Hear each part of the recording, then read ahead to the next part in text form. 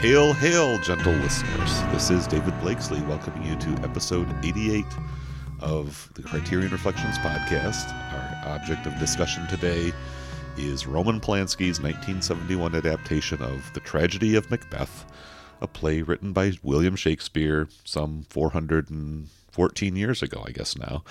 A pretty towering classic of English literature, really of world literature.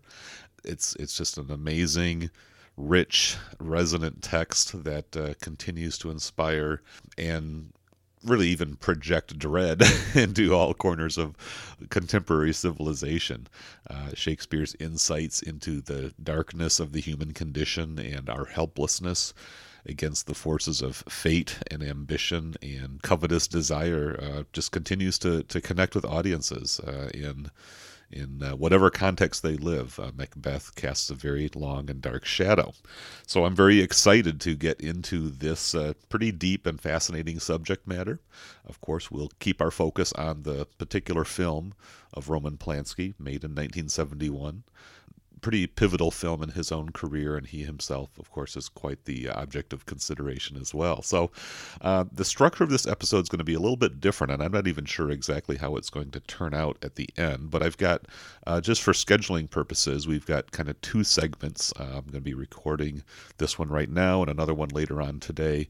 I'll introduce my guests in a moment, but what I'm contemplating is kind of editing the sequences together so that it'll sort of almost sound like we're all having a big group conversation, even though we're going to be doing it in two different parts. So let's talk with our first guest. This is the morning crew here.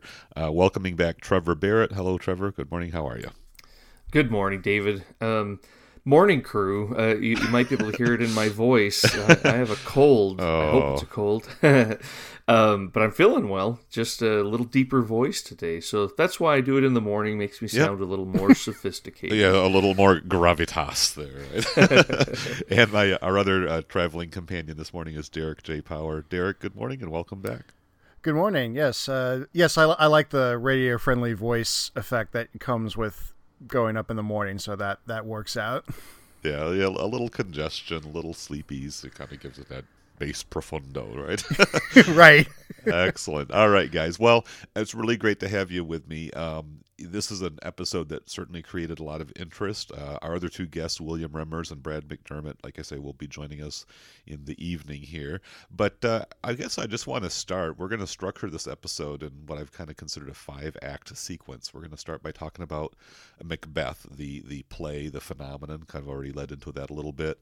We'll talk a little bit about Roman Polanski. We always like to talk about the directors, and this is actually a kind of a relatively rare opportunity. We've not really covered Polanski in the podcast yet, and we won't really have another chance to do so for a while because I think Tess is the only other film after this of Polanski's that Criterion has the rights to, and that's like a 1980s production, I think, maybe late 70s. I can't remember now, but anyways, like 79 or 80. Yeah, it's right on the cusp there. Yeah, of the decade. So, but we will talk about Polanski because there's some things to be said about him, and then we'll get into the film itself, and we'll talk about a few other related bits towards the end there. But Trevor, let me kind of give you a chance to open this up. I think you've done some extensive studies of Shakespeare. It seems like we've had some conversations about that in the past. Tell me just a little bit about your kind of opening take on Macbeth. What's your experience with the play, with the text, and with just the story of this cursed Scottish nobleman whose ambition drags him into dangerous territory? Thanks, David. I love Macbeth. It's one of my favorite pieces of art out there. If you can, extending beyond, even its own format as a play or an adaptation or something like that. I just think it's an amazing text about power and ambition and self-justification. And all kinds of things that are just so much fun to look at. And so, my own experience with it has always been pretty positive. I remember when I was, in junior high or something like that, having one of my friends reading it for another class. And I just remember him telling me about it. And I was so excited to go and read it. And the first time I read it, I didn't know anything that was going on. Didn't get it at all. And so it took me a while, as I think for most plays, to start digging out some of the nuggets. It took me a while, first off, to even know what was happening. But over the years, I've watched a bunch of different adaptations on stage, and every time I feel like it's new. Every time I feel like it's fresh. It's never something where I watch it and think, oh, well, they just did the same thing again. It's so interesting. I think we'll get into that. But yeah, one of my favorite experiences over the past few years, I used to do. It's been a few years now, but I used to meet with some people in our community. They were mostly older women in their 60s. It kind of came from a library group to read Shakespeare. They wanted to do that. They each kind of said that, hey, we've been kind of out of this world for 40 years. We've never gone back to read Shakespeare. The last time we read him was in school. We'd kind of like to get back into it. And we read Macbeth, and I think everybody, except for one of the women, really liked it. And that one woman said, I prefer Much Ado About Nothing. This one's a little bit too dark for me. And I said, then certainly understood, that's you're right. But it was a lot of fun to go over this stuff with them. So looking forward to talking more about it with you guys today. Excellent. Yeah, that's a great summary. Derek, tell us a little bit about your fascination with Macbeth. Well, funny enough, I remember reading the play in high school, and then interestingly enough, after we were done reading the play, we actually watched Polanski's take on Macbeth afterwards. Good. So yeah, I definitely find the play, and actually Shakespeare in general, fascinating. I think the reason why he's remembered and still performed after many centuries at this point is because two things. One, his language is beautiful, but the key aspect is he really taps into the human condition, and Macbeth certainly taps into the human condition with with ambition and pursuit of power and the intersection of fate and free will, and there's just a lot of rich ideas that are there, and also the atmosphere and the emotion is just so palpable and so visceral, and so yeah. No, that's great. So your viewing of Polanski's film was your first kind of maybe portrayal, other than reading the text of this play. Then yes, and I think the movie did kind of go on to serve that function, because it is a very well realized adaptation of the classical text, whereas some of the other films that were in existence, earlier on, either took more liberties or just weren't as well constructed, well performed as this one. And it, and we'll get into the film discussion in a bit, but it does take some liberties with Shakespeare's text as well. It does change some things, so it's an interesting choice to become sort of the de facto, here's Macbeth on film, although I think it functions very effectively in that regard as well. It just changes perhaps a little bit of the viewers' at least first impressions of what Shakespeare had going on there. So yeah, let me amplify my own thoughts on Macbeth a little bit too, because I really do believe, as I've already kind of alluded, that this is one of those kind of towering epics of Shakespeare, even though it's the briefest of his tragedies, and he wrote so many plays that cover such a broad range of just kind of moments of life or of feelings. Trevor mentioned Much Ado About Nothing, the witty comedy, and the battle of the sexes, and much more of a lighthearted thing. You think about A Midsummer Night's Dream, a kind of a mythological romp with all kinds of fun. I've done some public readings of that text just because it's such a delight to kind of frolic around and get caught up in this fantasy world that he portrays. Of course, there's Hamlet, the big blockbuster, another pinnacle of sorts. But Macbeth really does have this kind of unique status. Certainly there are other Shakespearean plays that get into grim violence and horrors and the darker side of human nature, but Macbeth just, its atmosphere, obviously it's very quotable. There's all kinds of great one-lines and terms and riffs that maybe we'll play with as we go along, and there's just an endless fascination, and yet there's also this kind of aura of dread. There's the supposed curse. You're not supposed to say the name of the play while you're in the theater, and even in some of the supplements, it's talked about how difficult it is to recruit actors to be a part of these productions. Trevor, I don't know, you mentioned that you'd seen several productions. Have you ever looked further into that whole, the difficulty of mounting a production of Macbeth, or the reluctance of actors to get themselves involved? What do you know about that sort of background, or that kind of that mysterious aura or reputation of doom and gloom that surrounds the play? I've definitely heard of the Macbeth curse. It seems like most of the productions have a bit about that in their, playbill. Yep. But it always it seemed like a little bit of a lark, and the actors might talk about it afterwards with you, and you're discussing it with them. But for the most part, I've always found them to just, these are the actors who did it, and so they must have treated it somewhat like a superstition that they didn't believe in, and had more fun with it than any kind of dread.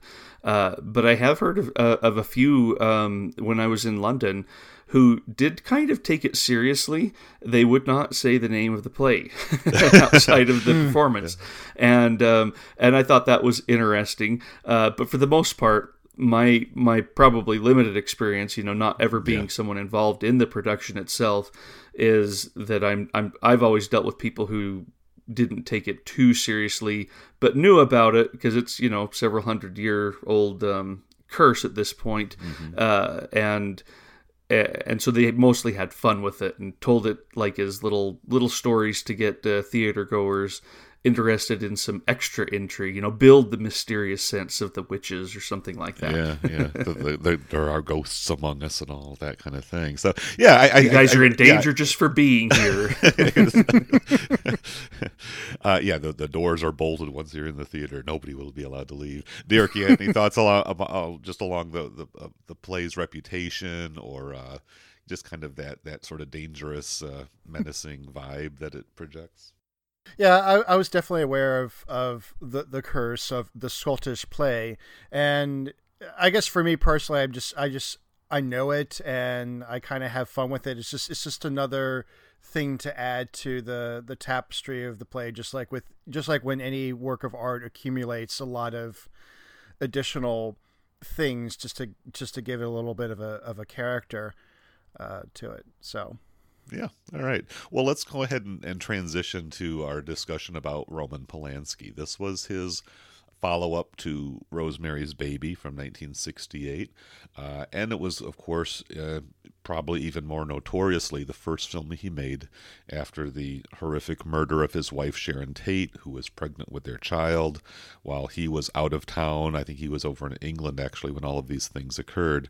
Of course, the Manson family and even the recent film Once Upon a Time in Hollywood. I mean, we could probably go down all of those rabbit trails. I don't really want to rehash the horrors of that particular event as much, but it does weigh heavily in Polanski's story as a kind of a noted auteur, really kind of a celebrity director at this time. He was pretty popular, pretty embraced by the youth culture, and he had this singular focus of just wanting to continue making films, despite the really awful situation that he had to deal with and the circumstances that he had to somehow grapple with and then move on and figure out where to go in his life and his career afterwards. So we can talk a little bit about that. We also just need to acknowledge the legal issues surrounding Roman Polanski, the fact that he cannot travel really to the United States or really, very much else outside of Europe, a few countries where he's relatively safe from extradition because of a situation that he got himself involved with after the filming of this of this Shakespearean play. He was involved in a situation where apparently he supplied drugs and had sex with a underage woman. I think she was 13 or 14 at the time. There was a legal proceeding, a plea bargain had been struck, and then he was alerted to the fact that the judge was not going to let him off without serving some prison time. He absconded, fled to Europe, jumped bail, and has never really faced the full weight of the justice system for this deed that he acknowledges that is pretty much, it did happen. There's no controversy around that, but he's been able to evade the U.S. law. And that's just created this massive elephant in the room type of a thing where a lot of people write off Polanski as a human being, even as a director, even to the point of dismissing the significance of his films. It's not necessarily a path I'm going to go down. Certainly I can recognize the unforgivable aspects of his behavior, and all of those things are there. I just kind of wanted to throw that out there, because Polanski is also a brilliant filmmaker, and this disc really shows some of that talent and some of that personal charisma that made him kind of a celebrated figure, in particular among youth culture and the counterculture of the time. So, I've spoken a little bit of my piece. Do either of you guys want to jump on that and just talk about your assessment of Polanski? And you can take it whatever direction you feel led to speak. Well, I think in general, my attitude is that the art is important. And if the art holds up, that's really what should matter. And also at this point, I don't expect any artist to be a saint. Mm-hmm. Certainly, we've and also each and every one of us has our bad moments where we've operated less than optimally and so forth. And I think whatever issues that someone may have need to be addressed appropriately. So in the case of Polanski, I really think that those legal issues need to be addressed in a court of law, and that needs to be settled that way if it could ever be settled at all. But until then, I think he can be rightfully judged for those specific actions. But to take it beyond that and say, oh, I can't ever watch his films ever again, I can't acknowledge, I think it's a great disservice, because he is incredibly talented, and I think the fact that we still watch his films and still are affected by his films, I think is a great testament to that. So yeah, I definitely don't deny what he did, but I don't use this as something against him that, oh, he's just this terrible thing, and therefore he should be non-existent and all this other stuff. Mm-hmm. Mm-hmm. Yeah, that's fair. Well, and here we are. Last time we got together was to talk about Straw Dogs. Thanks, David. Right? You know how to pick them there. yeah. But I have a harder time than I used to. Derek, I'm on your same page as far as the way that I behave. But more and more, I start to wonder if I'm just rationalizing myself, my decisions to continue to engage with the films of someone like Roman Polanski. I used to feel like I had a pretty good handle on it and could separate the art from the artist, and I get all those arguments, but I'm not as comfortable as I used to be in making them. And maybe that's the best place for me to leave it, because clearly here I am to talk about someone that I also think is a pretty brilliant filmmaker. I haven't watched any of his films for about the last decade, or any of his new films for about the last decade, but I do really enjoy so much of what he made in the 60s and 70s, and even up to, I think the last one that I actually saw was The Pianist. I don't know if I saw anything after that. No, I saw Oliver Twist as well. I value his contribution to cinema, but I do start, especially over the last few years, start to wonder if I'm just deluding myself a little bit. not to judge anybody, because I don't have much more to say than that. I just don't know where I am or where I'm going to land or what's right and wrong in this argument, because it's been made so much more murky for me. I don't feel like I have a good handle on it anymore. But I think it's undeniable that he does know how to put together a film, and he's created some amazing film that it's usually quite disturbing, psychologically disturbing, provocative, in ways that I'm interested in exploring, in ways that I find not gratuitous, not there just to stick his finger in my eyes or anything like that, but do come from maybe some of his other experiences in life, the murder of his wife, or his time in childhood as in World War II, in camps and going through the murder of his friends and family, that kind of stuff. His perspective is one that I find very unique and kind of, because of that, valuable, and maybe also is a reason that I don't write him off as quickly as I might would, any of these other directors who turn out to be absolutely unforgivably reprehensible in their actions and, probably should stop working. So anyway, just kind of my 2 cents there that aren't worth too much, other than I just don't know anymore. Well, it is. It's really complex, and I shared the kind of ambivalence and the struggle that both of you have articulated very well, because you're right. The more you sort of build the case as to why Polanski should be important and continue to be considered, you almost inevitably end up downplaying the severity of the criminal act that he conducted.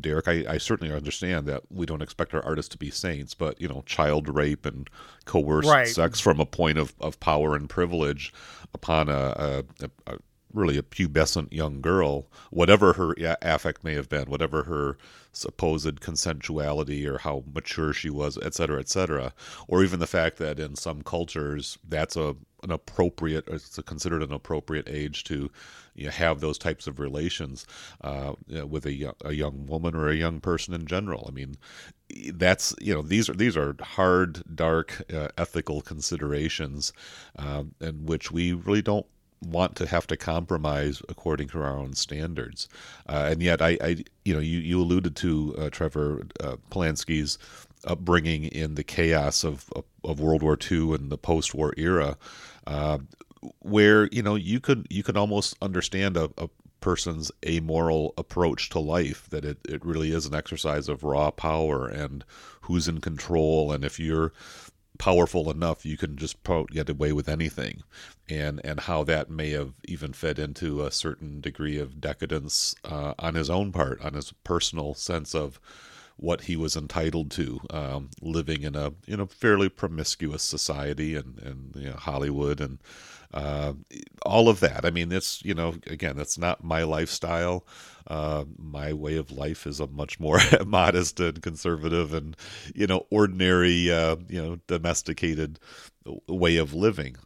He was in circles that I don't travel in, and things lead to others and so on. So in a way, I'm feeling like a bit of an outsider, judging someone who whose experiences of life are just incredibly different from mine, and yet we are all allowed to have discretion and to exercise a degree of discernment over who we choose to admire, who we choose to celebrate, and all of that. So, he's created some pretty powerful work. I think some of that psychological disturbance and that ability to open up the more troubling aspects of our minds, our hearts, our motivations is kind of inextricably linked to the way he's lived and the things that he's been through.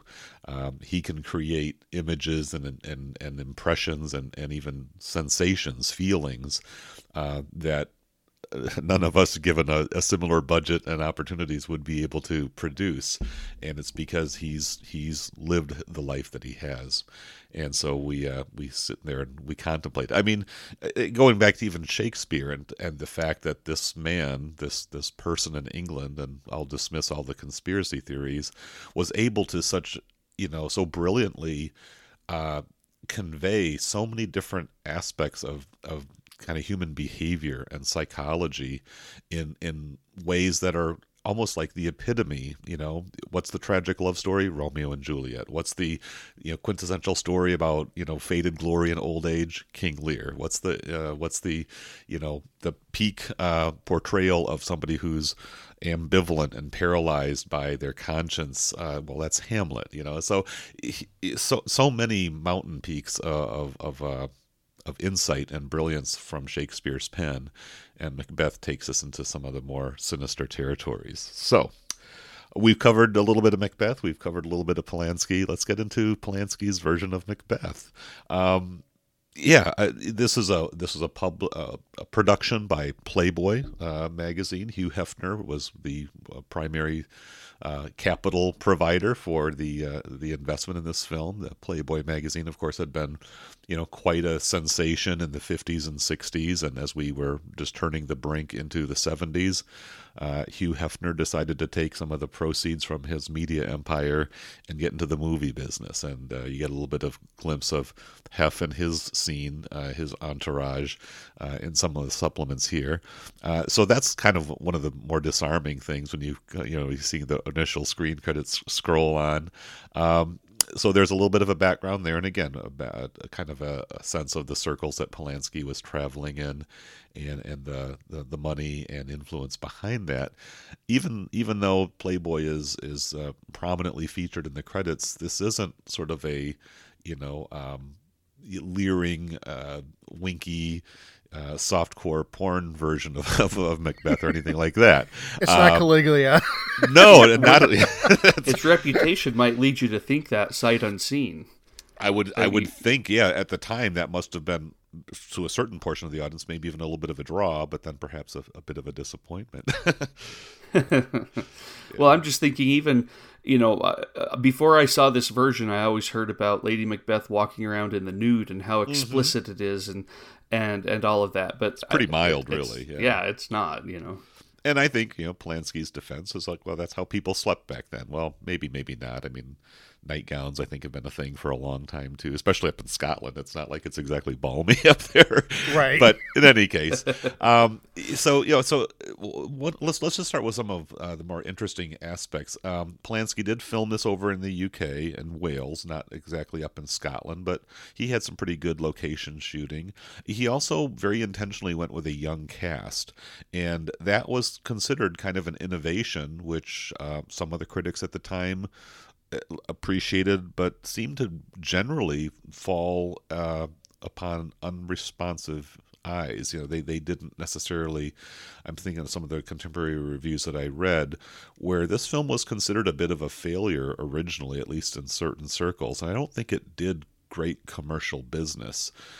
So I don't think there was a real strong track record of Playboy Productions creating more films, at least not of sort of a serious art quality of this sort. I know they got to video later on, but that's a whole other topic. Right. But just maybe some of your opening impressions on this version. Well, Derek, let's maybe give you a start, because this was your first exposure visually to Macbeth. What did you think of the film as a young person, and maybe what's your thoughts on the revisit?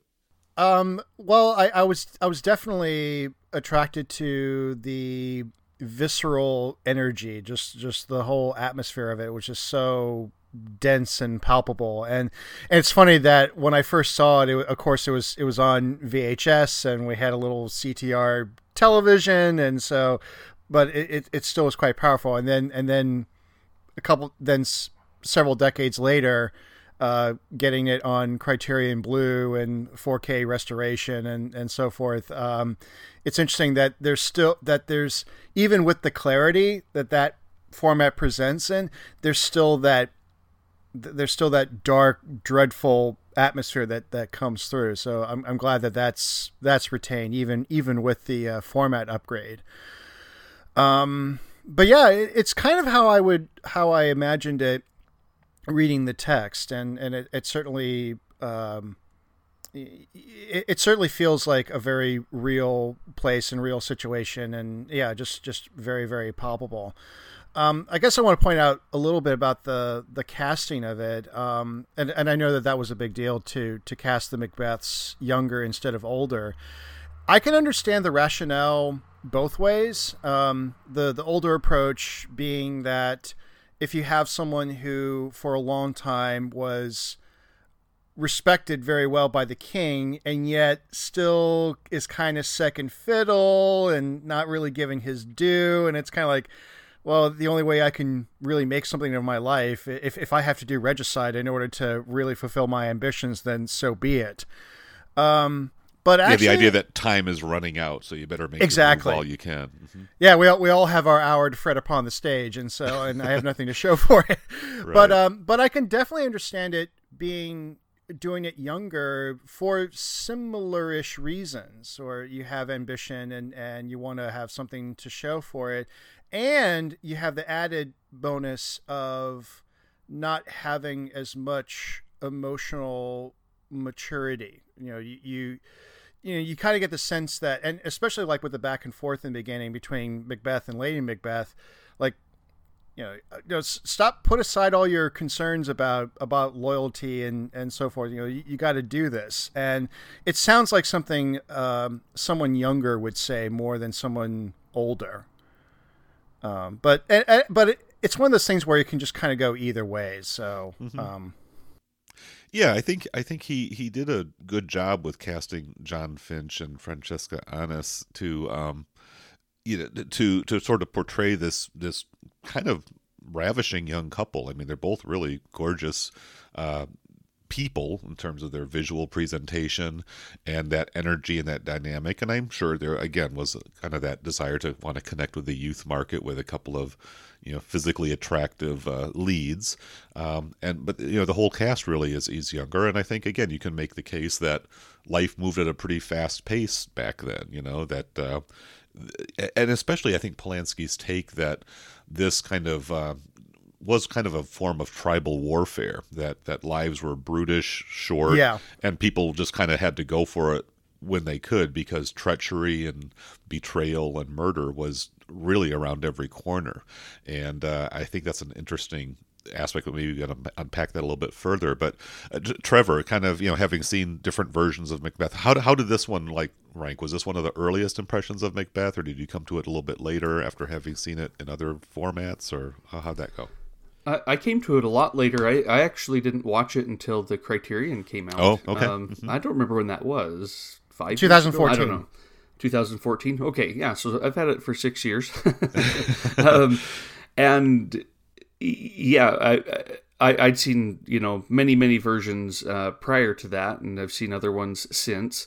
And this one always stands out to me as one that I love watching for its art direction, for its visual splendor, for the imagery. More than for the delivery of the play's lines and psychology and such. Mm-hmm. But I do really appreciate the way that it looks historically, and for that reason, the age of the actors, because I do kind of buy into that idea that this was these guys didn't live very long, in medieval Scotland, necessarily. And it makes sense, so I do appreciate seeing it from that perspective. But I'm one who, when I watch it and when I watch it again, kind of look at it and think, they look too young to have this, like Lady Macbeth in particular. I don't think Francesca Annis really delivers her psychology and kind of the sophisticated deviousness that she employs both against her husband and against herself to an extent. From my perspective, she is someone who's been waiting in the wings for a while in the play. When I read the play, this has been someone who's had to go through quite a bit of a life experience in treachery in order to get where she is. And that includes the way that she manipulates and, the powerful relationship she has with her husband, that she can kind of frame to him as one of equals, but at the same time question his values and his own desires and his own ambition, and frame it in terms of his manhood. Yeah. All of that kind of comes across not quite strongly enough for Francesca Annis in my mind. So I look at this one as a visual just treat. It's one that affects my imagination when I've reread the play since, including when I reread it with these older women. I did not show them this version, nor did I watch it in high school, by the way, Derek. That's kind of something else. But as far as the gorgeous setting, the witches, their home, and the way that he portrays that nightmarish, just kind of liminal space there. I love that when he wakes up the next morning after visiting the witches, it's like an abandoned shanty, that's been it's a ruin, and it's so much fun going on in this film. So much of the supernatural comes through in ways that I've never really seen done it quite as well in other versions. Yeah, no, I think that's a really important aspect, and let's go ahead and get into that supernatural aspect, because we've talked a lot about ambition and pride and rivalry, and even the way that a spouse can sort of subtly goad their partner into taking bold, reckless action just by appealing to jealousy, questioning their character. I mean, all the intimacies that a close relationship opens up can be used against that person if somebody says, "Okay, I'm going to try to jerk your chain and pull your levers a little bit." So there's a lot of worldly, what you might even call psychological or materialistic explanations as to what drives the action of this story. But that's another part of the fascination, is there is this macabre supernatural element, the witches and the casting of spells and curses. One of the very first things that we see is the cover image on the Criterion release of a severed hand. Now, it's not exactly clear on the cover that hand is severed, but it is definitely a very realistic forearm, and it's holding a dagger, but it's holding it by the blade. That's another kind of interesting little visual motif there. But this place where the witches are kind of burying these cursed implements, these little relics here, turns out to be where the battle takes place. You sort of see that same kind of beach kind of environment inhabited a few moments later when a man is bludgeoned with a mace, who's maybe kind of either unconscious or playing possum, whatever, and you just see the sheer brutality of this war. But the witches really are a very overriding influence, in particular in Shakespeare's play. And some of the criticism I've read, not necessarily rejecting the film outright, but it's to point out that Polanski really seems to de-emphasize that. He uses the witches to effect. They're kind of goads that kind of somehow open up Macbeth's fatal weakness, his flaws, his insecurity, his ability to let himself be manipulated.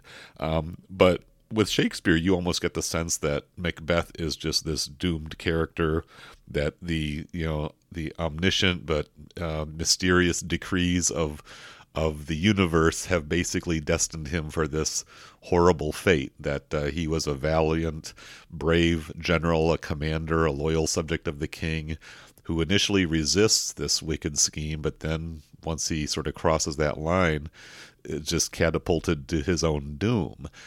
And so that's a whole other aspect of this story, is to what degree is our fate somehow sealed by the decrees of darker, mysterious forces that don't always have our best interest at heart. Yeah, it's just a whole other element here, and I think, again, Polanski plays with it a little bit, but he's really seems to be a lot more focused on power, ambition, and ruthless brutality as its own sort of motivator.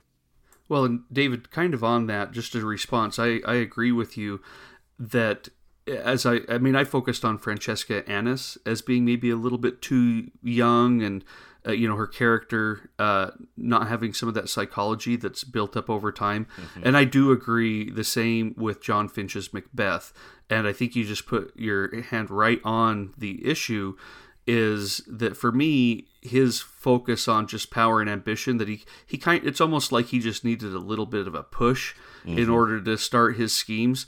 That to me is not Macbeth as I love it, as Shakespeare wrote it, which is so much more struggle. Not a ton, Macbeth does kill Duncan in Act 2, or maybe it's even Act 1, I can't remember, but it's very early in the play. And so it's not like he needs a whole lot, but he struggles a lot more with it. And, there's so much more of that dynamic between him and his wife in the text, and I think in other adaptations, whereas this one almost seems to take it for granted that he was always wanting to go this route. He just needed a little bit of a push because that's the way that life was back then. Probably pretty realistic, but yeah. Yeah, the fact that the young wife in particular is already thirsting after the top prize. I mean, her husband just got the promotion. Give it a little bit of time. You just enjoy being the Thane of Cawdor for a month or two at least. But, she's like, springing the trap instantly once Duncan crosses her threshold. Yeah, you're right. There's a kind of a forced outcome there when you think of people that young as being that ruthless and ready to commit the most dire deed. But yeah, what are some other aspects of the film, just to kind of keep some of the elements in front of us that we enjoyed the most or found most rewarding upon this most recent visit? Well, kind of building on the witches a bit, I do like how Polanski chose to show like what the witches scene, the famous double toil and trouble. We're coming close to Halloween, so we'll be hearing that a lot. Oh yeah, sure. It's coming soon. But the way that's shown, I find that really, really striking, and it's definitely a continuation of what he did with the nightmare / conception that occurs in Rosemary's Baby. I can't think of that. Kind of floating on the water. Yeah, he does use some visual effects to very powerful, effects. I guess. Yeah, right. that there is that kind of just that weird disorientation. Banquo's ghost and Macbeth's vision of the line of kings that will descend from his former friend, now chief rival and partner in destiny. Just the way that Polanski uses kind of these kind of slightly altered, slightly hallucinatory visual techniques, that kind of speed up the film and just kind of play tricks on our eyes. It's very effective, kind of trippy and disorienting all at the same time. And actually, to build on what Trevor pointed out about the role of the supernatural and how it's sort of how it's downplayed in Polanski's take on it. The thing that fascinates me about Shakespeare in general is that every now and then he does come back to this intersection of fate and free will. How much of our lives are our own choice, or is it written in the stars that we are doomed to some end? And and everything that comes with it, including the classic question, would you still have done what you have done if you weren't told? And actually, even Macbeth says, if you could look at a grain of sand and tell which one would grow and which one would not.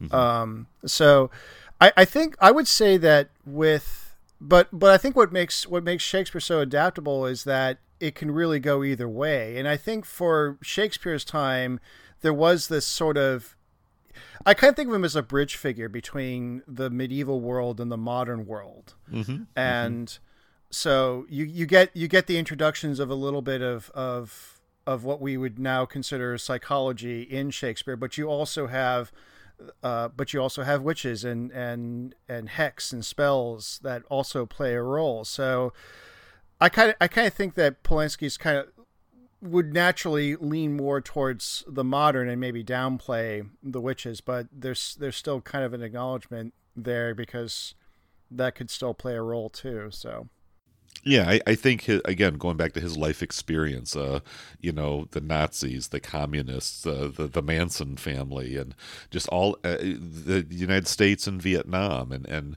just seeing what was happening in the world, and in so many different areas where powerful men in particular, but just powerful individuals of both sexes could really conduct themselves quite mercilessly and incredibly damage the lives of so many innocent people, men, women, children, people of more of a humble sense of themselves, that they don't need to be on top, they don't need to be in charge. They become victimized, kind of crushed under the wheels of ambition and the pursuit of power.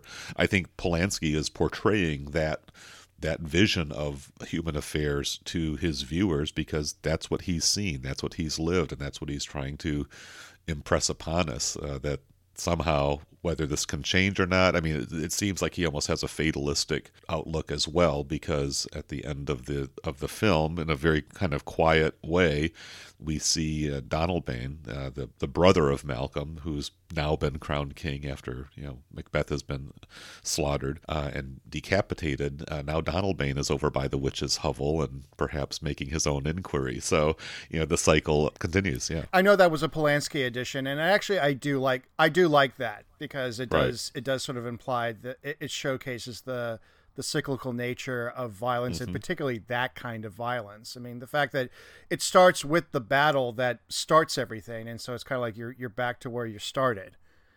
Like, have you really? I mean, with the death of Macbeth, have you really solved everything? Or are you just going to perpetuate this forever? Right. I know Macbeth's tragedy, I guess, and is kind of crystallizing in a moment this ongoing cycle that's just destined to repeat itself on and on and on. Trevor, let me get some of your thoughts. I mean, Polanski obviously introduced or depicted much of the violence that in Shakespeare's telling happens off stage. Obviously, there's things that you can do on film in the 20th century that you would be difficult to do on stage and back in the 1600s. But what did you think of Polanski's choice to make some of that violence much, much more explicit? Yeah, so I was that's what I would bring up as something that really stands out, of course. And I appreciate it. I think this is a brutal tale and a brutal a depiction of a brutal world. It fits in with Polanski's idea of how this just continues on and on and on. Macbeth isn't a stranger. We see him in business. We see him in families. We see him in communities, all over the place, and in ourselves. And that violence that can result from that, and the way that this world at that time, this kind of physical violence was pretty normal. I mean, how can you go and fight with swords and maces and all of that, and see people crushed and just torn apart, and not eventually just get to that being the way that the world is. And then you have Polanski, who, when you watch this film, if you've read something like Helter Skelter, you can't help but see the murder scenes that he's familiar with. It's not that foreign. We're just better at well, I mean, I've never seen anything like that personally, thank goodness. But it does still happen. It might just not be as routine as if we were battling, our neighbors, every fortnight or something like that. And so I do appreciate it. It's not to me gratuitous violence. It's a deliberate, intentional, and important way at times, to show how things like this play out. When we get to the other adaptations that we've seen, I'll go over another violent one that I actually walked away really appreciating too. But that's something that stands out in this version. I mean, from the very beginning, you got the severed hand or arm, and then you've got the guy on the beach going and trying to take the shoes, and the guy, the person he's taking from turns out to still be alive, and so he beats him on the back with a mace. I mean, even in movies today, they usually cut away from that a little bit. No, it was so cold, know? so clinical, just like, Yeah. and you see the blood kind of spreading. It's not something Makes you wonder how they did it. I mean, did they put someone out there and just say, "Look, you're gonna have to take a few hits for the team here"? You know. I think actually one of the I mean, supplements, they viewed an extra. He was a guy who was kind of on a bike tour, like a motorcycle tour, and heard that Polanski needed extras, and he was the guy who got clobbered with the mace. It's in one of the I think Polanski meets Macbeth or something like that. Yeah, it was that one. Is he okay? He lived to tell the tale.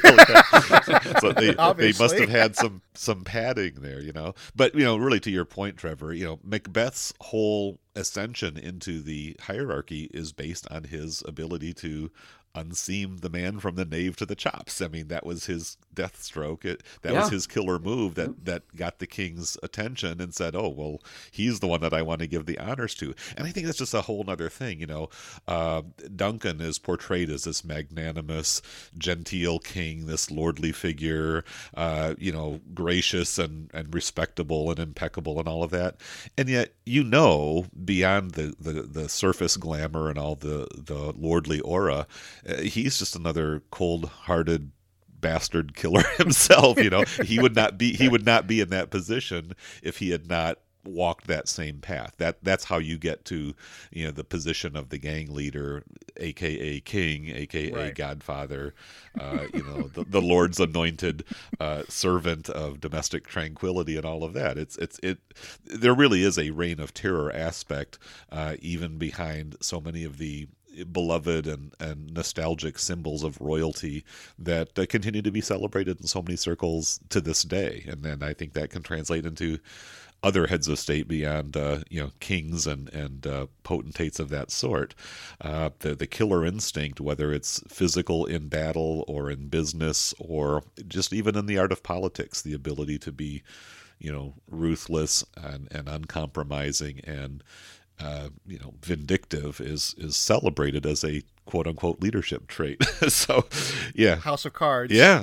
Well, yeah. So many aspects of this, but I think Macbeth really does, bring it to a certain point of definition and brilliance. I've got two more things that Polanski kind of changes that I think are worth looking at, because I find that they uncover different aspects of the play.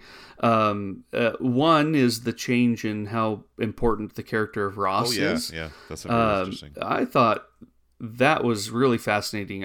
I need to reread it because it's been a while. I can't remember much more of Ross other than just kind of being one of those guys who gets some action done.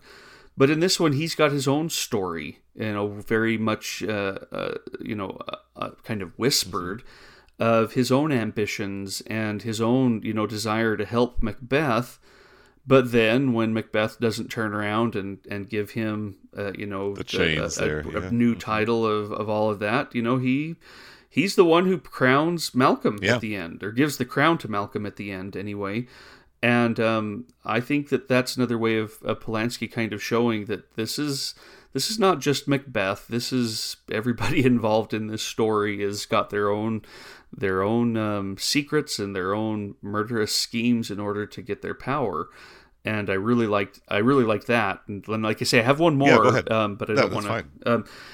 That's the way that Polanski turns a lot of the the soliloquies into internal monologues or voiceovers, rather than you have John Finch wandering around watching things happen while his mind is stating Shakespeare's text, rather than as we're used to seeing on stage or in many adaptations, the character actually voicing, these soliloquies. Right, turning to the audience while the other actors freeze up, or they do some kind of effect to sort of make it plausible that all of these confessions would come out there. Yeah, exactly. I kind of like that. Yeah.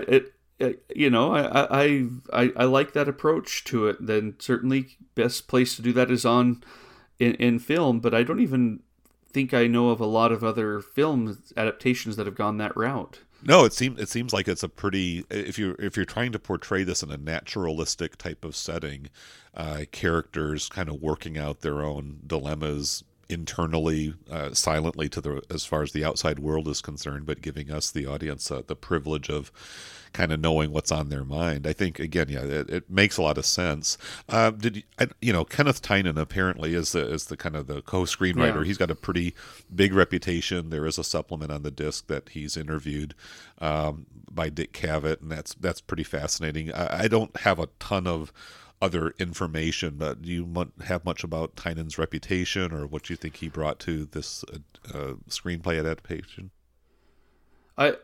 I think he brought quite a bit, but it's not because of any real knowledge I have, more because of his reputation. I think he probably encouraged a lot of the changes. Yeah. I think he also he himself had a pretty good history of wanting to kind of blow open the doors on what you could and couldn't show and tell and say on screen or on stage. And so I also assume that some of the, first off, he's a Shakespeare scholar and a historian. So he knew a lot, but he wasn't necessarily without controversy. He's one of those that kind of said, here's how it is. And And they could be controversial opinions that he just never seemed to back down from. And I'm okay with that. And I'm okay with that as it seemed to have come to fruition in this particular version of Macbeth. Because, again, I think that he probably realized, I've got Roman Polanski here.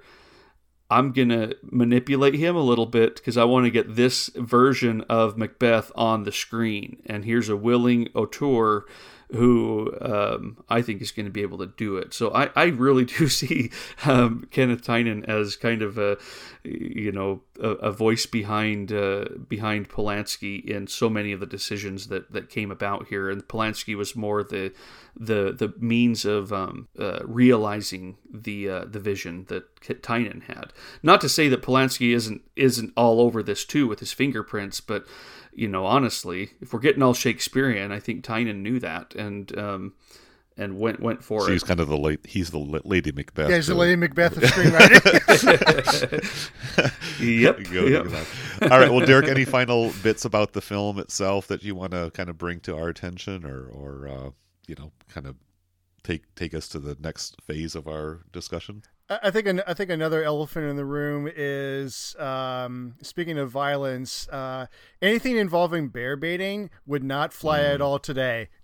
Oh, sure, yeah. There's animal cruelty. There's murder of children. I mean, there's some real hardcore atrocity. Yeah. Kind of going back to Trevor's little side, like they showed that to you in high school, but Yeah, actually, I'm thinking back to that. I was impressed that they were able to get away with it, but it worked. Actually, another since I faintly mentioned House of Cards, it's interesting that Diane Fletcher is in this as Lady Macduff, and then a couple decades later, she would later be the wife of Francis Urquhart in House of Cards, where she plays a Lady Macbeth type character.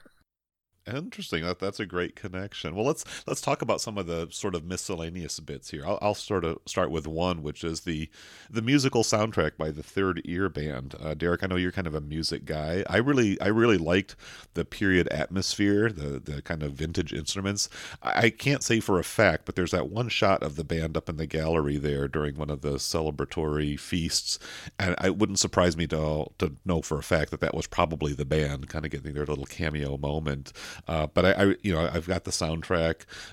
It's a nice kind of medieval retro throwback type of piece. I think it was an excellent choice for just the musical accompaniment. Really sets the atmosphere. I'll certainly use that in some of my little editing segments here of the episode. Any thoughts on music, Derek, or Trevor for that matter? That was definitely something I noticed when I first watched it was the use of music and how it was both of the time and yet kind of beyond its time as well. So it straddles that line really, really nicely and very, very effectively for sure. Yeah, it wasn't like historic period pieces from either ancient Scotland or Elizabethan England for that matter. It's almost like a little bit of a acoustic Pink Floyd-y type of stuff. Yes, from yes. that era. Mm-hmm. Mm-hmm. But yeah, what are some other aspects to the disc we can talk about? Just the presentation, the Blu-ray. We've already mentioned a couple of the supplements, but what would you think of the overall package? I remember when I got the disc, I went through it all and really liked it. I'm afraid I did not review it in preparation for this, which I should have, but I think I've mentioned to you I've been a little distracted. Oh, sure, yeah. But the presentation of this is pretty gorgeous. It looks fantastic, It and it's to the film's benefit. Of course, of course it is. That's silly to say, Trevor. Every film benefits from that. But I guess in this particular one, where the atmosphere with the smoke and the grit and all of that stuff makes it very clear this is not a stage-bound production. It does, at least, they do a very good job of making this feel like a lived-in castle. Very dirty and unpleasant and brutal even in itself. Like if you're talking about how setting can influence your own psychology, this is an adaptation that really really goes into how that can play out, and it just looks, I think, fantastic on the disc. Yeah, and I think the set design too. I think that castle that I think was built for this purpose was really quite nicely done. There's nothing stagey about it. You really get to know the environment. You get to know the stairways and the pathways and the courtyard, and where the animals are kept, and the hay bales tossed in for sleeping quarters, and just all of that. You have a real sense of place, and of course it's that it's that very eerie castle up on this kind of this hill that doesn't seem to have any purpose to be there other than to be the platform for some sinister, manifestation of evil or something like that. But yeah, it is. It's quite a nice, robust package for anybody who loves this play, and particularly anybody who enjoys this movie. I think the Polanski meets Macbeth is kind of a great making of. There's also, I think, about an hour-long, more contemporary type of essay that goes into the film's history and all of that. The Dick Cavett interview that I mentioned already. You get a couple trailers. I didn't necessarily get a whole lot out of Terrence Rafferty's essay, but that's fine. It's just kind of a placeholder there. I've read better Criterion essays than that one, but it was all right. So yeah, anything else to say about the package, or do we want to talk about other versions of Macbeth that have maybe caught our attention? How about let's go there? Okay. Yeah, let's move on. That sounds good. So Trevor, I know you were going to mention maybe a particularly violent or something. You'd kind of mentioned a while back there some of the other versions that have, that you might favor, might want to pass along. So let's hear what you recommend. Well, I don't know if my favorite one will ever be viewable for most people. It was a stage production in London in 2004 that I just kind of went to on a whim. I was a student over there at the time, and that's where I met my wife. Going back to a golden time for me here. Plays were dirt cheap because they gave students, great pricing. And I went to see Macbeth, this kind of out of the way, warehouse. And it was an African cast. And they started us in the basement. And a lot of the cast and crew would stand around with machine guns. And you go into the basement and you see these witches, and they're like, witch doctor-ish kind of things, and fascinating accents to play this role is very creepy to the point where, I'm like, and you're standing around. You're basically on stage with them while they're doing this stuff. They made it very audience interactive.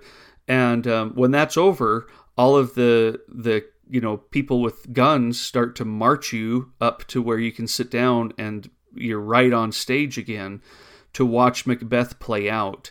And it was fascinating. And after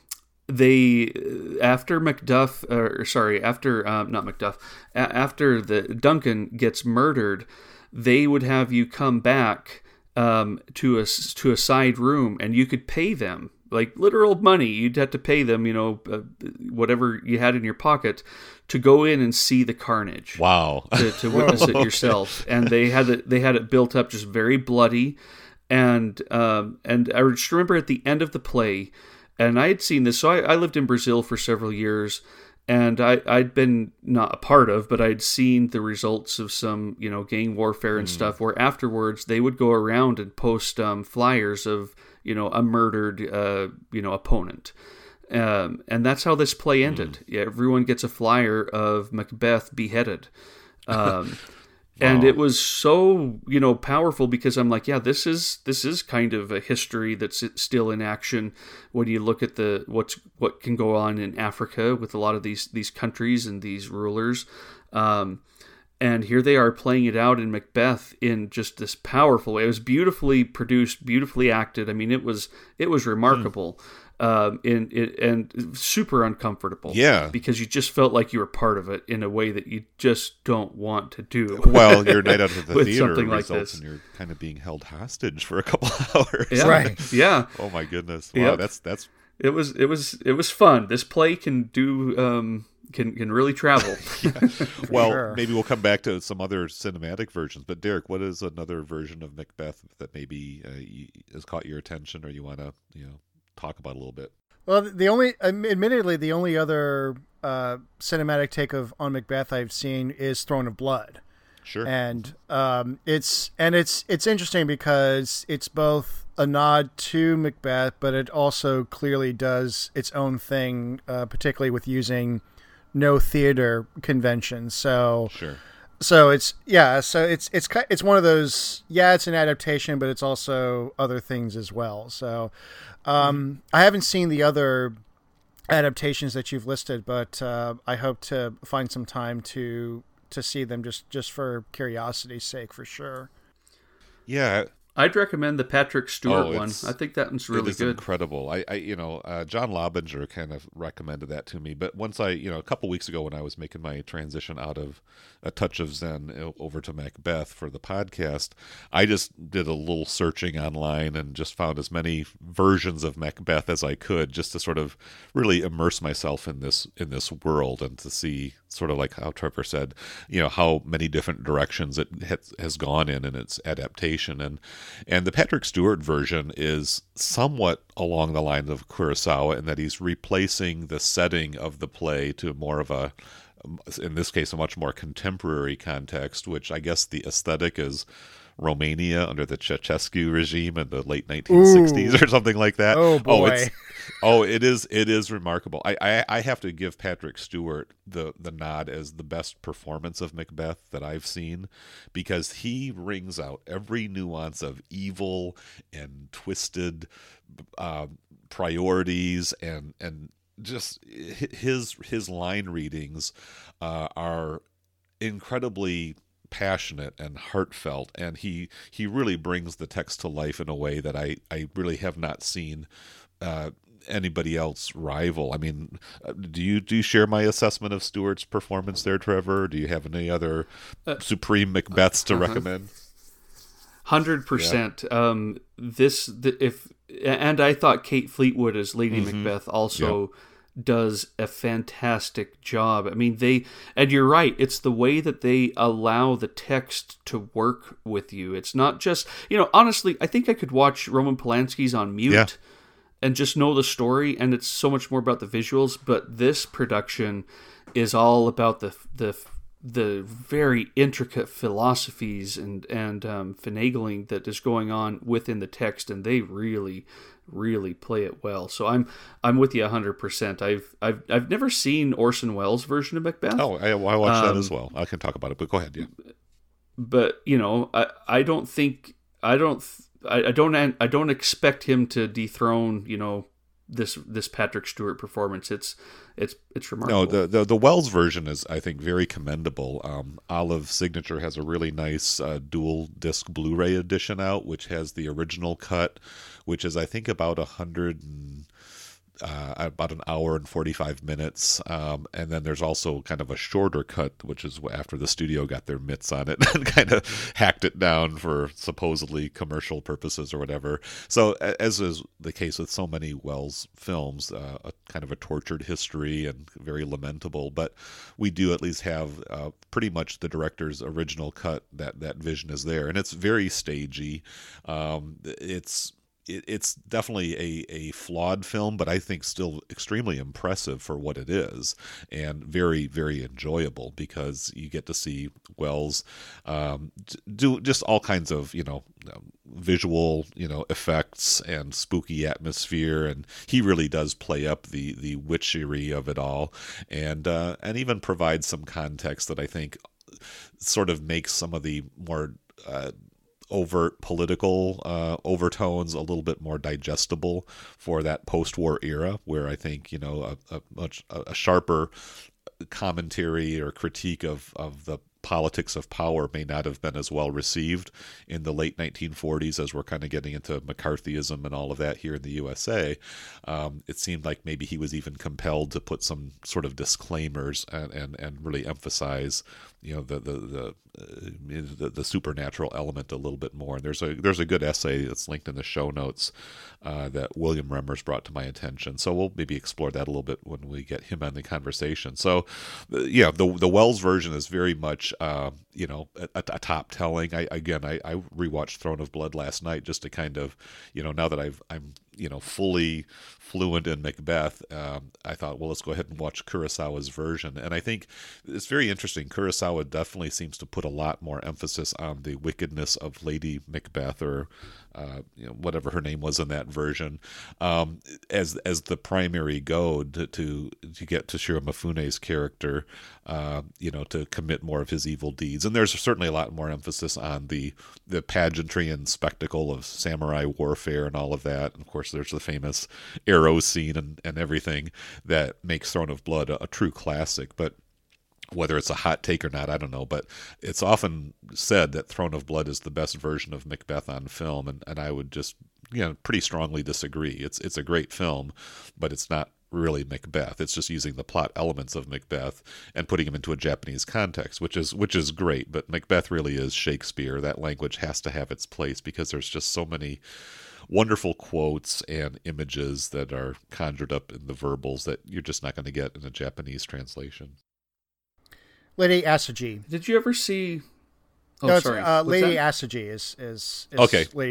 Japanese Lady Macbeth. Mm-hmm. And it's a great performance, and like you say, Derek, the no theater traditions and just that aura of mystery in Throne of Blood. The three witches are kind of condensed into one solitary ghostly figure, a male figure, all these actually kind of androgynous when you really look at it. But so there's definitely some interesting interpretation going on there, but it's something somewhat different than proper Macbeth, in my opinion. David, did you watch the recent Michael Fassbender? I did. I watched that one. I think it was right after I had watched the Orson Welles version, so it's been about a week and a half or so. It was okay. I think it was. I gave it maybe like a 3 or 3.5 stars because some of the visual effects are pretty impressive. It's made in that kind of hyper modern style that is kind of to be expected. Yeah. Some of the battle scenes had to have that 300 style slow motion, kind of thing going on, and I actually felt that Fassbender's talent was a bit wasted because many of Macbeth's more powerful lines and soliloquies were rendered in kind of a mumble or kind of more of a turgid type of delivery, because I guess I would say that this is more how he's directed to deliver the lines maybe than perhaps how he might have done it if he had been on stage. This kind of gruff, understated, gritting through your teeth type of delivery, rather than the more theatrical enunciation that's meant to reach the upper balconies and all of that. So it may be that I just don't care for that style of movie making as much as maybe younger viewers might, or just people who are just more used to the conventions of contemporary cinema. I mean, I watch a lot more old movies than I watch new movies, so I'm a creature of habit, I suppose. So it's worth checking out if you just really want to sort of see another take on Macbeth, but I would definitely say it's second tier compared to the other films we've been talking about. I agree. I was gonna kind of point the same direction, so you said it perfectly. Okay, so yeah. I think and maybe you and I are the same. I prefer versions where I can really get into the text still, even though it's a visual feast. And honestly, that version didn't give me as much visual feast as Roman Polanski's version, and I also think kind of didn't give me the text. So right, a lot of the visuals are through filters and color palettes and kind of, again, the high def technology that makes for pretty impressive imagery, but it just doesn't have that same lived-in, inhabited feel that we get from Polanski and his crew camping out in their mucky castle for several weeks, putting those scenes together. I've also watched a few. There's a few plays and other adaptations that are available on different streaming channels, most of which tend to be a lot more talky. I mean, you can really sense how quickly the film descends into recitation of lines when you've got actors who are, they're capable and they can pull it off, but it feels a lot more like kind of the local theater company production up there, strutting and fretting their hour on the stage, to kind of do their thing. And it's fine because it gives you a chance to revisit this text and to also sort of see how did this company decide to portray these classic scenes. I mean, that's the thing with Macbeth and with so much of Shakespeare's. Once you've kind of got the whole play into your system, now it's like going to the symphony to see how Beethoven is interpreted. And in this case, you've got actors and you've got staging and you've got even the editing. What portions do you leave in? What portions do you leave out? I found an old DVD I got at a library sale a few years ago that is like the BBC production where they basically film every line in the original text, which makes it like a 2.5 hour theatrical production. So there's a lot to choose from out there, but I really would give my highest endorsement to the Patrick Stewart and also to the Orson Welles, just because I think the historic value and to see Orson when he was still pretty young and relatively trim and just doing his thing in a pretty memorable and effective way, despite some of the hardships that the film has had to suffer in its production and its life after that was all wrapped up. So yeah, any final comments, guys, before we shut down this portion of things? I don't think Voodoo Macbeth is available in any form, is it? I've only seen snippets of it. Right. I think there was a documentary of some sort where a few scenes were captured. That's the Orson Welles production with a black cast. That took place in Harlem. Federal Theater Project. Right. And was that in the 30s even or yeah, that was I think 37. Yeah, that was the first major theatrical production he did, and this was before starting Mercury Theater and then doing Julius Caesar. Yeah, the snippets I remember seeing was used in the battle over Citizen Kane. Yeah. Okay. Yeah. That actually is. There's an extra bit on the Olive film disc, which is from We Work Again, a 1937 WPA documentary containing scenes from Wells' Federal Theater Project. So that's what exists, and it was just kind of a happy coincidence that they decided to catch that production while they were making this film. So yeah, there's a lot to recommend it. That Olive signature disc for Macbeth. Again, 2 Blu-rays, lots of extras, a very, very rich package. Okay, guys. Well, I think our hurly-burly is done here, so we will wrap it up. I'll probably save my end of the episode concluding remarks after we record our next segment with William and Brad. So, been a blast, guys. I really appreciate making the time for me this morning, and we'll catch you all next time. All right. Take care.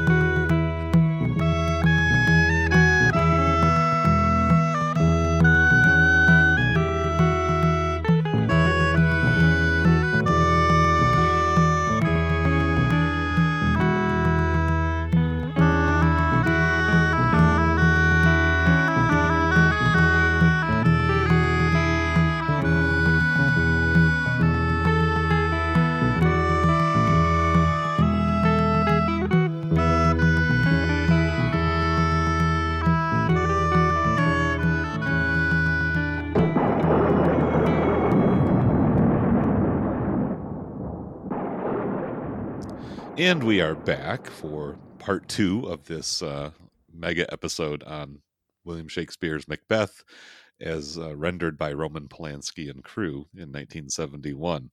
I've already name-checked my 2 guests for this segment, but let's go ahead and introduce them in person. First, William Remmers. William, how's it going today? Pretty well, thanks. Yes, very nice to have you back. We're really looking forward to a great conversation with you, and also with Brad McDermott. Brad, hello, and welcome back to the show. Hello, David. Thanks for having me again. Yeah, well, it's a delight, and had a great conversation with Trevor and Derek. Now we're going to kind of pick things up, and as I kind of said at the beginning of that segment, we've kind of got 5 sort of topics that we're going to address, and also since I've already spoken a lot of my piece, I'm going to kind of give you, William and Brad, the permission to kind of just run with it. Not that I'm going to be silent or, sort of a passive observer by any extent, but I will probably respond in some respects to the things you say. I don't think I've said everything I have to say about this film, but I've kind of already launched a few of my, broad observations out there. But anyways, I'm really, really eager to hear your thoughts. I know you probably both have some experience with this play and really eager to hear your perceptions and observations on the film. So let's go ahead and just start with a general topic of Macbeth. I mean, this is a cultural milestone. This is a big one here. A story that is certainly bigger and more pervasive, more extensive than even the movie itself. Even though I think this is a great film and a very worthy telling of the tale, Macbeth is really one of those transcendent stories of English literature and really world literature. So let's kind of hear a little bit about your experience. I'll give William the chance to kick it off. What's up with you and Macbeth? Macbeth was our 11th grade Shakespeare in English. We did Romeo and Juliet and Midsummer, and then Macbeth in 9th, 10th, and 11th grade. And basically just doing your typical thing where you all sit in a room, all your English classmates, and no one likes the play because no one likes Shakespeare besides you. And everybody takes turns reading characters and scenes very badly. And there's no possible way anybody could ever understand the text doing it in that fashion. And this compulsory obligation, this arm twisting thing, right? Where everything's pronounced wrong and it's very slow and unenthused. And every scene takes 3 times its normal length. So that's how we did it. And we did Macbeth 11th grade, and I really loved it. And I remember the best part was we got to do a project where I don't even remember what other people did, but anytime there was a project in any class, I would always say, could I write a song or make a movie instead? It might have been an essay or a poster or a presentation. I'd rather make something fun. And they always said yes. So both me and my best friend, who was in the class with me, we each wrote our own Macbeth songs telling the story of the whole play. Mine exists somewhere. It's not very good.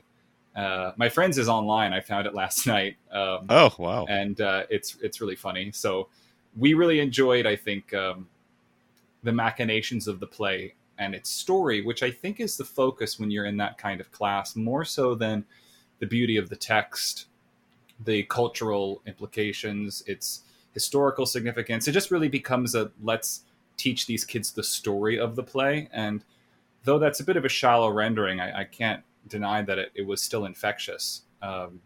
And interestingly, we, as I heard, was the same with Derek. We watched part of, in our case, Polanski's Macbeth at the end on a terrible TV in the corner of the room. Yeah. And I know we watched the very end for sure because everybody screamed when his head got chopped off. Yeah, that's a pretty realistic decapitation. I mean, it's pretty convincing. and the thing I remember about that experience, as was the same when we watched Zeffirelli's Romeo and Juliet in 9th grade, that was in its entirety. Anytime there was a moment of sexual or violent interest, people laughed nervously, almost at the material. And I remember feeling like that's not the point. Even though the film didn't leave a big impression on me, in its truncated form on that terrible TV. It wasn't until it came out on the Blu-ray that I finally got to revisit it, and that's basically been my experience. In fact, I hadn't really touched the play at all between then and the release of the film with Fassbinder, and which was about 5 years ago or so. Yeah, And 2015, right? At that time, I saw it in the theater, and then finally saw the Wells and the Polanski, and rewatched Throne of Blood, and kind of had my Macbeth moment about 5 years ago, which I've sort of revisited in these last couple weeks. Okay, so so you kind of did the full Macbeth dive in 2015, right after the theatrical release there, Right. I gained an appreciation for and as a disdain for binging the same type of adaptation several times in a row, because it can, though I think when you're dealing with adaptations of any kind, the more you consume and the more you're able to take in from various sources, the more they tend to enrich each other. Sometimes discredit each other, but they often enrich each other in my experience and help fill in each other's gaps. But you end up gaining a collective memory of all of the Macbeths you've seen. And they can sometimes blur, or sometimes you might get some of the facts wrong. So I knew I needed to revisit some. I didn't revisit Throne of Blood, as I've seen that too many times. And to me, it's not a Macbeth film in the same way that that the Wells, which I know Brad just rewatched or watched, I noticed on Letterboxd. So I think that's going to come up later for us too. So yeah, we'll get into our versions sure. and comparisons in a little bit, but you know, and I think just the idea of Macbeth, you know, this ambitious man driven by his emasculating wife, the influence of the witches, the role of supernatural fate and predestination versus just kind of your own lusty desires. That's kind of the underlying core of the story, and that's what I think has kind of fixed this whole thing in the imagination. Let's go ahead and hear Brad's encounters with Macbeth recently or over the course of your life. Well, my story starts much the same. Grade 11 was Macbeth. Yes, I grade 9 was Midsummer Night's Dream, 10 Romeo and Juliet, and 12 was Hamlet. So I have the numbers right there. Number 11 was Macbeth. And I was always really taken. I think this is my favorite Shakespeare play. I have not read them all, but of the ones I've read, this is my favorite. I think mostly because it's a horror story, and and as a kid and a teenager, I mean, I still am. I love horror as a genre in its many different forms, and it's sort of it's exciting to see something like this that's so old but still contains those same sort of horror elements that you loved. So it always kind of stuck with me. And when I was in high school, like I would draw because I was in art class, and we had a sketchbook that we had to like fill by the end of our year. And I was always coming up with like different iterations of the Three Witches and trying to like put them in different dress and different costumes, and like using different pencil crayon or pastels or paint or something. And I remember this one day I was like flipping through my pages, just showing my classmate just my sketchbook, and there was this like super conservative, very religious girl who saw a picture of the Three Witches, and I'll never forget, she accused me of being a Satanist. And I thought, jumping to conclusions there. Right. But I was like, of all the pictures, I think we have a winner here. Well, I got the reaction. That's for exactly, sure, yeah. Exactly. and I think that's another piece of it. Yeah, it's not just the themes; it's the imagery. It's the double toil and trouble.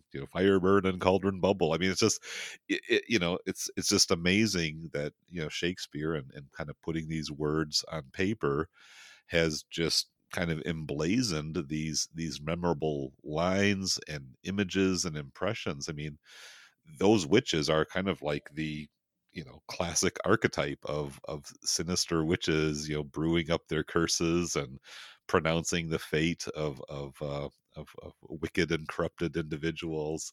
It's just an amazing piece of work. The cultural resonance, as I've already kind of said in the previous segment, this is kind of a global work, even though it kind of and I'm sure we could do the scholarship and say Shakespeare took it from this tradition and that and everything else, but Macbeth just really kind of crystallizes it all, and it's quite an amazing phenomenon just to kind of encounter it, and the fact that we've all seemed to have that same kind of experience, kind of at that late adolescent phase of life.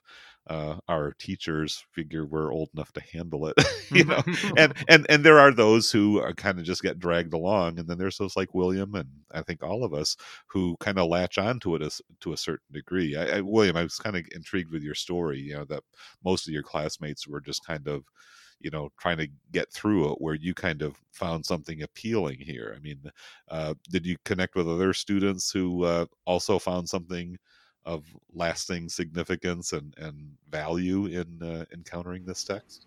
Other than my best friend, who had been my best friend for years and years and still is, we both connected with it because we're smart.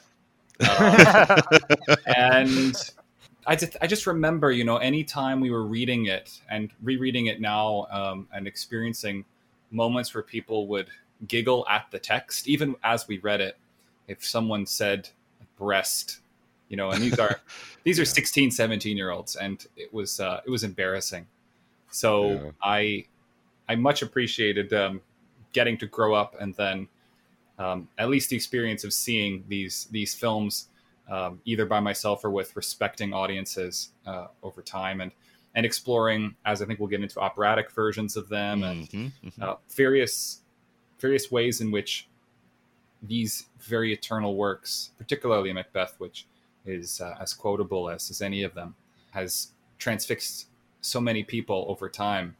And I'm at least glad to say I don't think it'll ever die, because when you're at least in London, it's the hot tickets are going to be Shakespeare. And when you're in New York City, Shakespeare in the Park is the hottest ticket. But in my life in the suburbs in Long Island, it wasn't a ticket at all. So we have we have the Stratford Festival up here, right? In Stratford, Ontario, and Shakespeare is a big ticket. We also do have Shakespeare in the Park here in Hyde Park in Toronto, so every summer. When I was in New York City in 2017, I was there for kind of a work training conference, and we were staying at the Holiday Inn right down there in the Battery, and the training I went to was right on Wall Street. Like I could look down and see the bull and the girl statue like right out the window. And my wife and I, when we were walking around Battery Park one evening, this was August of 2017, really just stumbled into kind of a performance of Macbeth right there on the green, right there on the Battery, which was a really incredible encounter. I had seen the play performed live several times. I'd seen the Polanski film on the old DVD prior to even the Criterion version that came out in 2015. And it was just such a wonderful, invigorating experience to see this incredible masterpiece of literature and theatrical, arts and all of that happening right there in such an amazing location.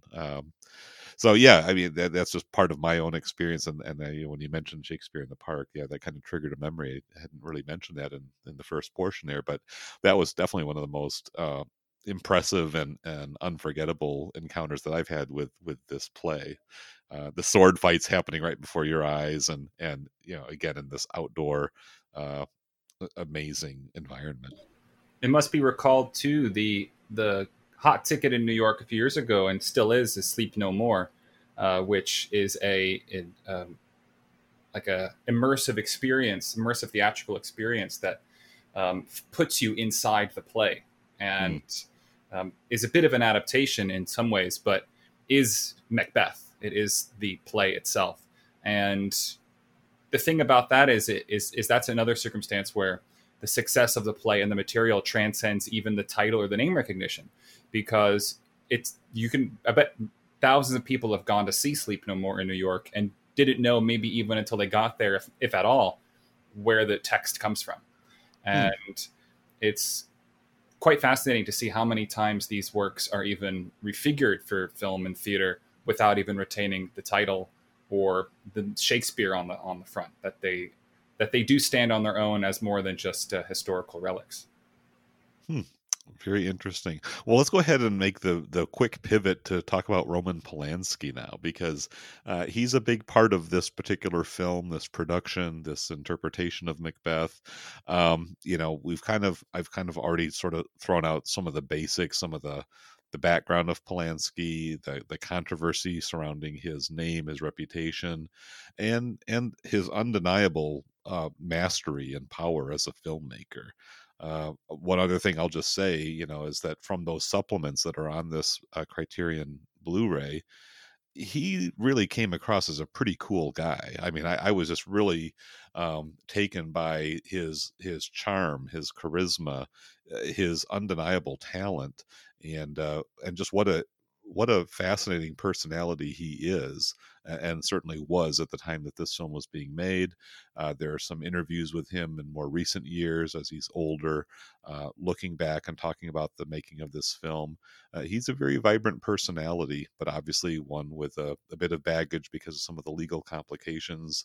And, let's just face it, some pretty appalling behavior that is part of his story.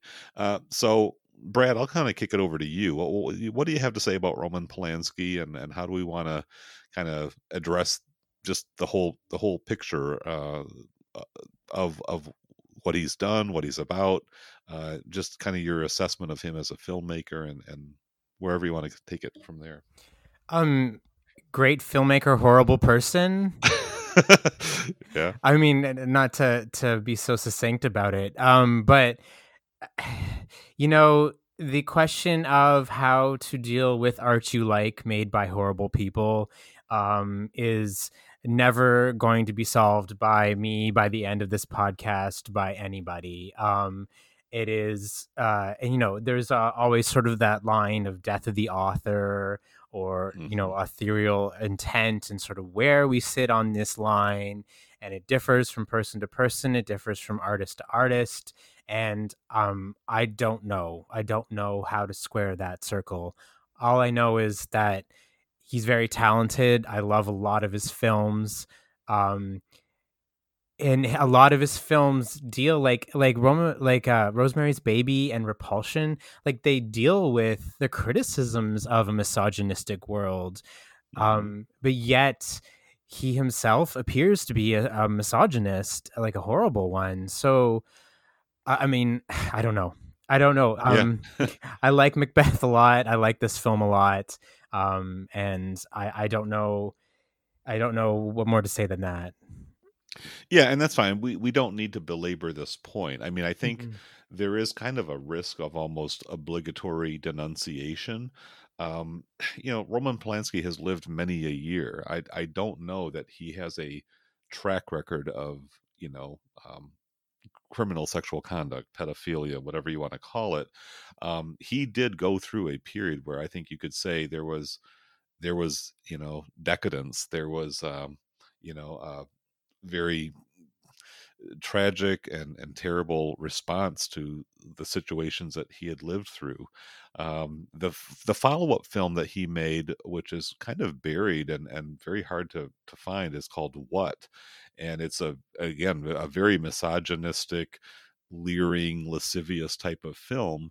Apparently it's supposed to be like sort of a sex comedy, starring Marcello Mastroianni and another very attractive young woman whose name I can't remember at the moment, but it's very exploitive, and it really was kind of a big fiasco, a big bomb that he made right after Macbeth, and then right after that he made Chinatown, which is a very universally acclaimed masterpiece. And so, what a checkered career! And he's gone on to make some very impressive films since then, and over the last several decades. And he's still with us and still doing work, and he's lived a pretty fascinating life. The question is, what if he had done his jail time? What if he had just faced the music and gone through the legal system, and that issue had been sort of addressed through the criminal justice system? Would that change how we would view him now, because he absconded from the law, and I think that's a big piece of it, is that he seems to have gotten away with his crimes, and it's a tough uh, it's a tough issue to resolve. But yeah, I've already spoken too much. William, what was your take on Polanski? Give you a chance to address just those kind of issues that seem to be, they need to be spoken of if we're going to do an episode on one of his films. I think I agree completely with Brad in the futility of trying to come up with any clear answer. When I originally saw this aspect on the outline, I think I was split between, well, I want to have no comment. I wish I could have no comment. Yeah. I wish I could abstain, but it feels irresponsible to, as you say, like we must discuss it and must bring it up. As far as I understand it, as far as the history of everything has gone, and what the victim of the main accusation, who is Samantha Geimer, said is that at years later, that this is the only thing, and it's a terrible thing, and she thinks he regrets it. And that said, there are other accusations that have come up in the last couple decades that seem to muddy the waters. Events that happened in the 60s, around the time that Sharon Tate was alive, and events that may have happened later. And it's all so cloudy and getting more confusing by the day. And I barely know what to say about it, but besides, I can guarantee you he is an asshole. I can guarantee you that he's a rapist. And yes, these are things that are true. And like the fact is that I think what makes this difficult is that there's an admission of guilt for the main crime in question. And at this point, the man's 87. He's going to die probably in the next 10 years. I'm just going to guess. I think that's fairly statistically sound. Yeah. A lot of the fracas about trying to get him back to America to do the case and be in a trial now just seems completely bizarre to me, because it's so far after the fact. Yes, I think that if he had done the jail time, everything would be completely different. And he very Macbeth-wise dug himself a deeper grave by escaping. And and if it meant that none of the films he made after that point ever got made, it'd be fine by me, because I've never seen them. So it doesn't really matter. Yeah. I've only seen 3 of his films, and it's this, Repulsion, and Rosemary's Baby. And I've never wanted to see more that much because of the situation. In fact, Fearless Vampire Killers is one of maybe the 3 or 4 films I've ever shut off because I hated it so much. And at some point, I have to see Chinatown, and I have to see Cul-de-sac and Knife in the Water, but I'm always going to do it while appreciating everybody else's hard work. And I think Macbeth is a really great example of a film where, in spite of the ingenuity that he added to it, there's still so much more collaboration going on, and we can see that in one of the great archival supplements on the disc. And there's really no... It's despite the fact that we subscribe to an auteurist landscape where we say Polanski's Macbeth as if that's the author of the film. I think we can all agree that it's William Shakespeare's Macbeth as interpreted by this group of artists, including Roman Polanski. And I'm happy to be able to separate the art from the artist slightly in this respect, as far as this particular film is concerned. But it is no less frustrating, and it is really hard sometimes to reconcile your enjoyment of any of the films he's involved in. Yeah, I mean, we're at a moment where it is now no longer acceptable to say, well, that's how things were back then, even like in the discussion of the Antonioni films that I've done with Scott and Arik and Jordan, we've had to deal with some of the kind of casual racism or even overt racism in those films, and you admire the movie, but you don't really just want to give a free pass because that's how things used to be. The truth is that is how things used to be, but we don't want to kind of sanitize that or whitewash it or just kind of shrug it off as like, c'est la vie, you know. So, and I think also you can make the case that Polanski himself was a bit of a hired hand. I mean, maybe earlier in his career he was a little bit more of the guy who, you know, had a bit of a vision. But I think, you know, I just watched Chinatown this afternoon, actually, for the first time, and it's Oh, wow. totally.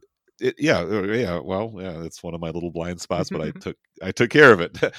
It's a very impressive film, but I really do get the sense that this was not Polanski's vision. He was a guy who was very passionate and, again, very talented and very into directing films. And those supplements that we'll maybe talk about in more detail really show him vigorously at work. And it's pretty impressive the way he throws himself into the project and commands the attention of, you know, dozens of people to keep them all focused on task. So, you know, you give them credit where it's due, but obviously there's more to the picture here, and there are many other talented folks putting these projects together, and I think that's pretty true over the course of his, you know, lengthy career, because when he was given carte blanche to do his own thing, sometimes it crashed and burned pretty spectacularly. So uh I do. so I did yeah, go want. ahead. I just wanted to recommend The Tenant. That's one we haven't name dropped yet, but that's a really great film, and Mm-hmm. it's the third part of his Apartment trilogy. So I highly Yeah. recommend you guys check that one out if you haven't seen it already. No, that's definitely one on my list, and I feel like he is a director to be reckoned with, just for the power and the you know, the magnitude of the films that he's been involved with. I mean, it's there, but obviously it's all complicated. So I appreciate you guys kind of sharing your thoughts on that. But let's turn to Macbeth, Polanski's Macbeth, the 71 film that is at the center of our attention here. Um, William, what's your impression? I mean, kind of give us your kind of opening thoughts on the film, and where do you want to start the conversation as far as this particular interpretation of the text? It was mentioned on the earlier portion, and I want to talk about it so much that I'm going to start with it. Okay. I think the greatest thing the film does is its development of Ross. I am so enamored with this development, which feels like the kind of thing that we may be able to credit to Tynan, which I would love. And it's the sort of thing I like to do anytime I'm directing one of any number of operas, which are always full of ancillary characters. And you're always trying to figure out who those people are. And having played many of those characters in my life, I'm always desperate to find some sort of through line.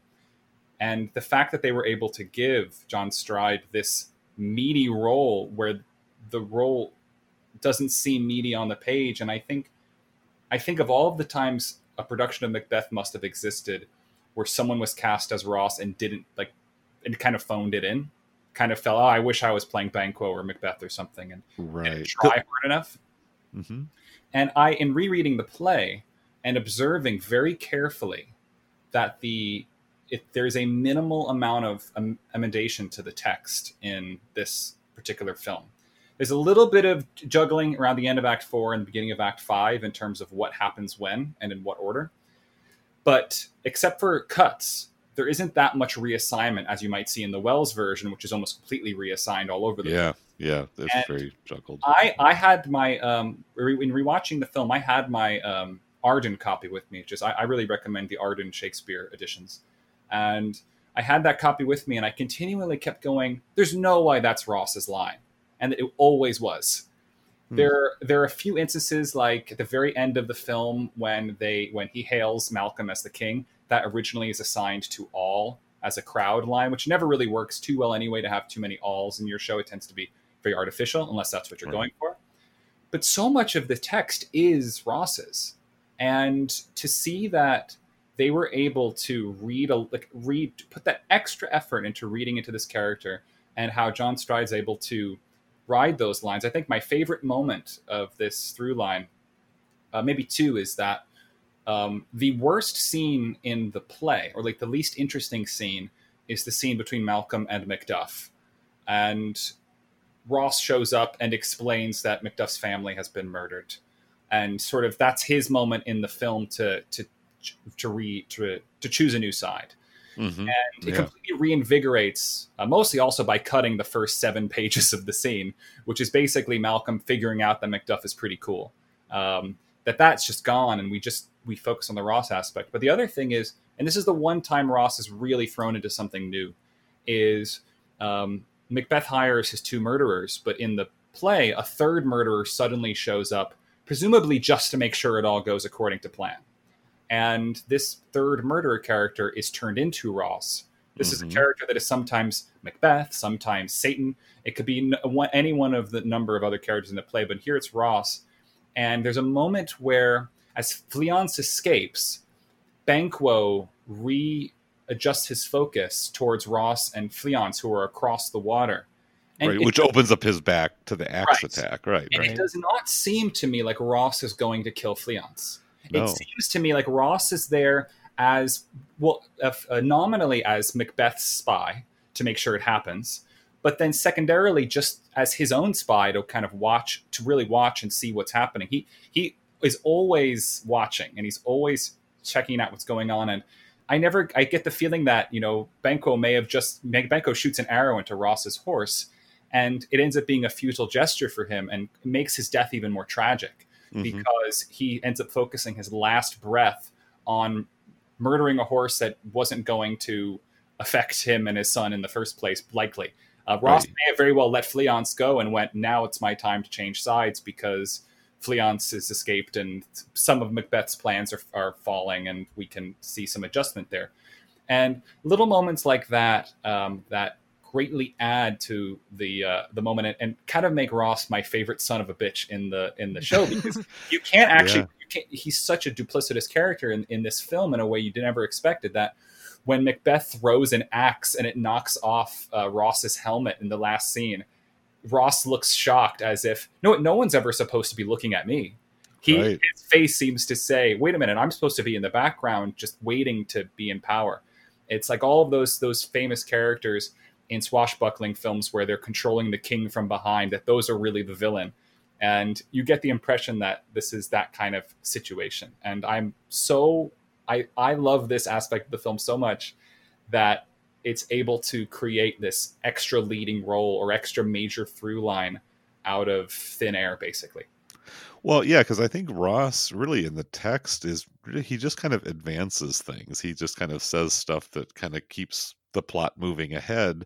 But a lot of his scenes here are just reactions. He just sort of is present at these very poignant moments and giving knowing glances and kind of he's registering awareness of what's going on here. And because he is, kind of silently strategizing his next counter move, his next advance, it brings this kind of element of realpolitik into the proceedings, where he's the shrewd conniver who's laying low, but he's a snake in the grass who will make his move when the time is right.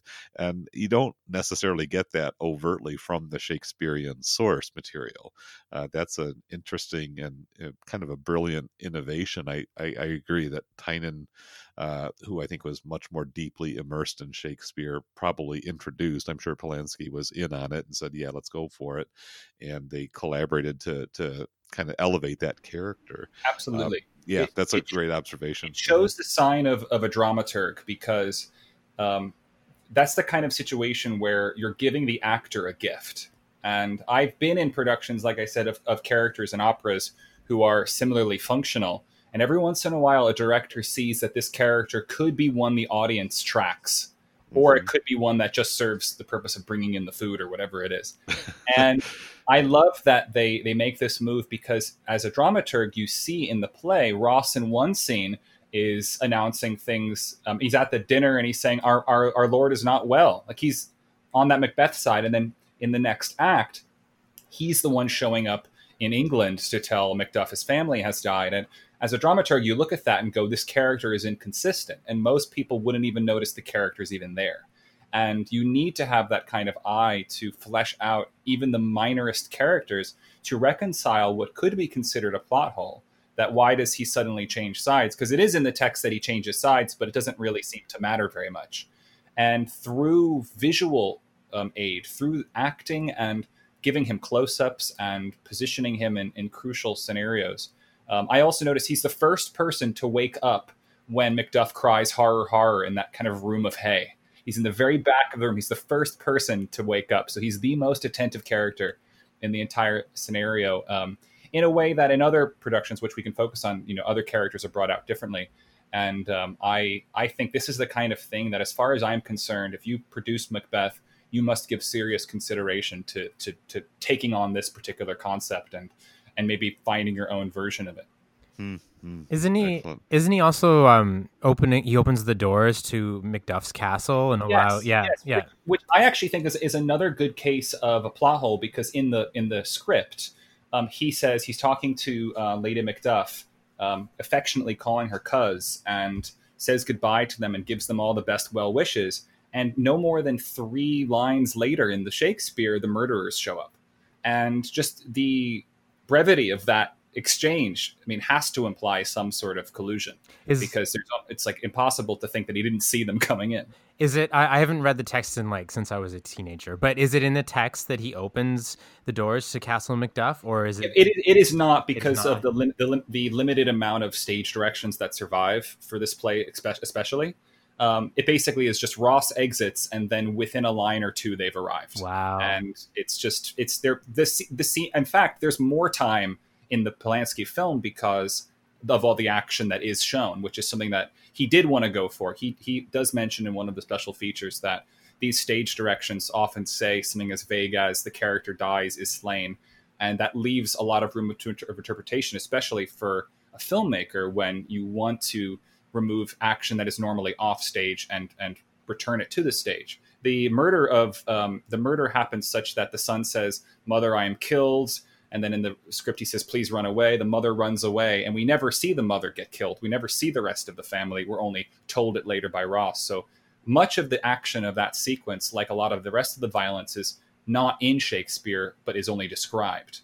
And it's a testament to what sort of things you can affect in a film version of a Shakespeare play because of the flexibility. There's a great point made in the Arden book, Sandra Clark and Pamela Mason's Arden edition, 3rd edition, where they're mentioning how editors over time had, in Shakespeare editions, added stage directions of their own choosing in order to make things clearer.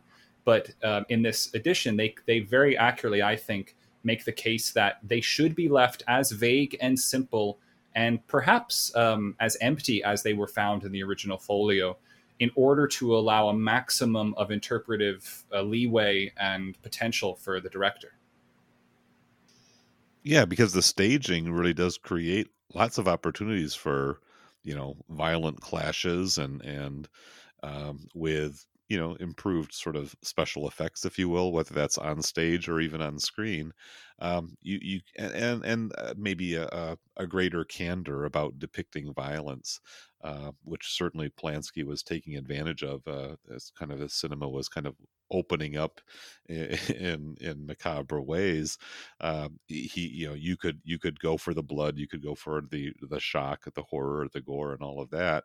Whereas that's certainly it's a more difficult thing to convincingly render on the stage in the Elizabethan times or in high school productions or whatever, So I like that idea of kind of giving maximum leeway to the interpreter, the directors and performers to say, how are we going to flesh this out, so to speak.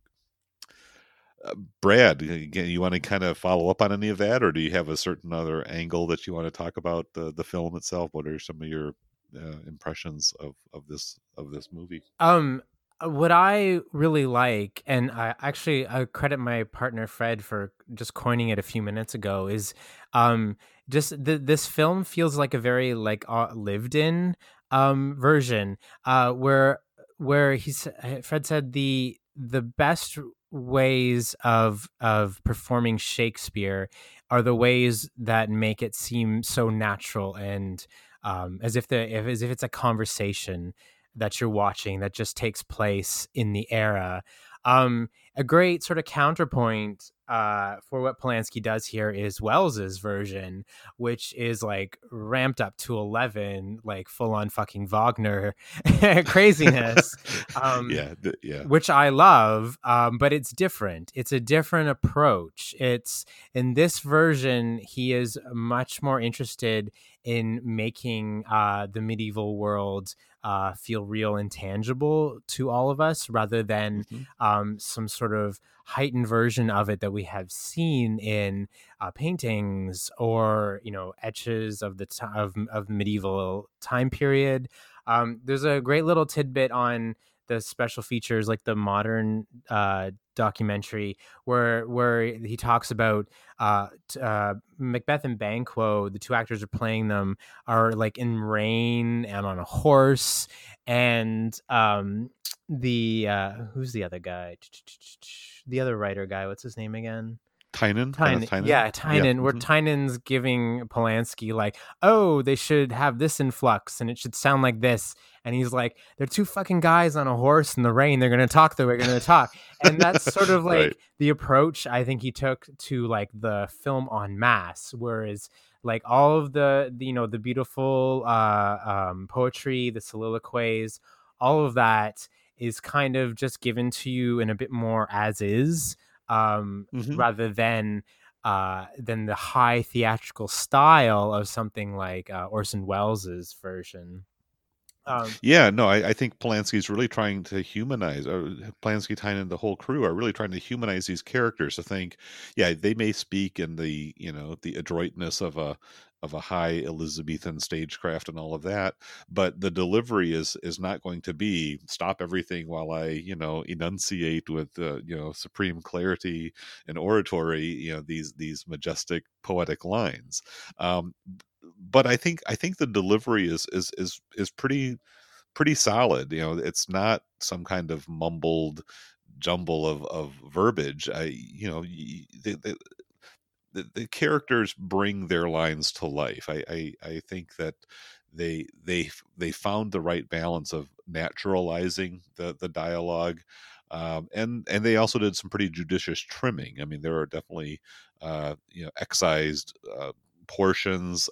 They kind of zero in on the meat of the text, and take away some of the elaboration and the frills that make for great performances when you've got an actor who's capable of rising above mere recitation of the lines to really make these words come alive. But there is also the danger of, because of the poetry is at such a elevated level, that you do have people out there who just kind of memorize the lines and deliver them, and so you're kind of stuck listening to them kind of go through the rote the monologues and all of that.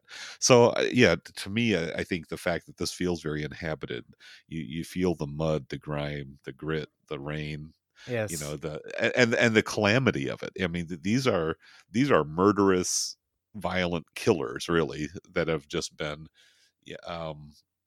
legitimized because that's just the way of the world at that time. We kind of again explored some of the same topic in our first segment, but with all of the gloss of nobility and titles and rank and all of that, these people ascended to their various thrones and honors by brutal acts of violence. That is the way that they made their reputation. And I think Polanski is very interested in exploring that dynamic. Again, he's lived through violence on both a very personal level and even historically, living in occupied Poland and growing up in the World War II years and seeing these empires that have just kind of come and ravished his native land, and he's traveled the world now, and he kind of sees how the powers that be operate, and he sees in Shakespeare's kind of almost mythic telling of all of this shadows and echoes that continue to resound through the contemporary world that he was speaking to when he made this movie. I think I don't know how much you guys talked about the blood and gore. I didn't listen to the first half, but I do think there's a very great through line like this film I think is more influential than people really give it credit for. There's a lot of Game of Thrones that's going on here, especially with its level of heightened gore, and the palace intrigue accompanied by that brutality. That there is no sort of shying away from the killing of Duncan, the killing of Banquo.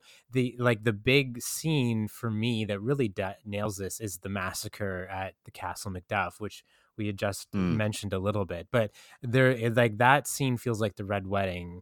And there's such chilling moments when Macduff and her son are just like making their beds and stuff, and you just hear people screaming in the courtyard, and they haven't heard it yet, and it's just like the threat is slowly approaching. When the soldiers actually come and arrive, and one of them sort of gently grabs Macduff's son, and she doesn't know what's happening, and unless you've read the text, but we don't really know what's happening. And they just have those little sadistic grins on their face, like they have evil plot and intention, but they haven't quite executed it. Exactly, to us in the screen. And Polanski shoots from one angle, the kid slowly walking across the room, the fireplace, saying, "Mother, he has killed me." And it's only in the reverse that we get the same reaction that Lady Macduff sees. Because in the reverse, we see the stab wound on the kid's back. It's starting and to the bleed. Blood seeping through. Right. It's and Lady Macduff touches his back in that same moment. So she finds out the same moment that we, the audience, find out like the full extent of the horror. And then the rest of that scene just ratchets it up with the fire and the dead bodies of her children as she's running through room to room in the castle. So I think that I know a lot of this film gets talked about with the murders, with the Manson murders, and they're kind of inseparable. But I really feel that this film pushed sort of that level of medieval violence in cinema that we had not really seen before, and we can still continue to see things influenced by it today. Well, and just the compounding. I mean, just both the depiction of these atrocities, these horrible deeds, but the fact that in order to secure the gains that have already been obtained, I mean, it's not just the murder of Duncan the king, it's all the other crimes that Macbeth and in kind of complicity Lady Macbeth committed in order to kind of maintain their grasp on this illicitly gained power. And again, there's a commentary there that how much, talk about Vietnam, talk about any number of other international power plays that were happening at the time and have happened in the decades since and throughout history, where because some group, some individual in a position of power needs to maintain that advantage, that perch, many more people, innocent people who have really nothing to do with the central conquest or the pursuit of that power, they end up dying just because they are obstacles in the way, or because they are connected to somebody else who, in this kind of warped system of justice, needs to be punished or needs to be eliminated or put down.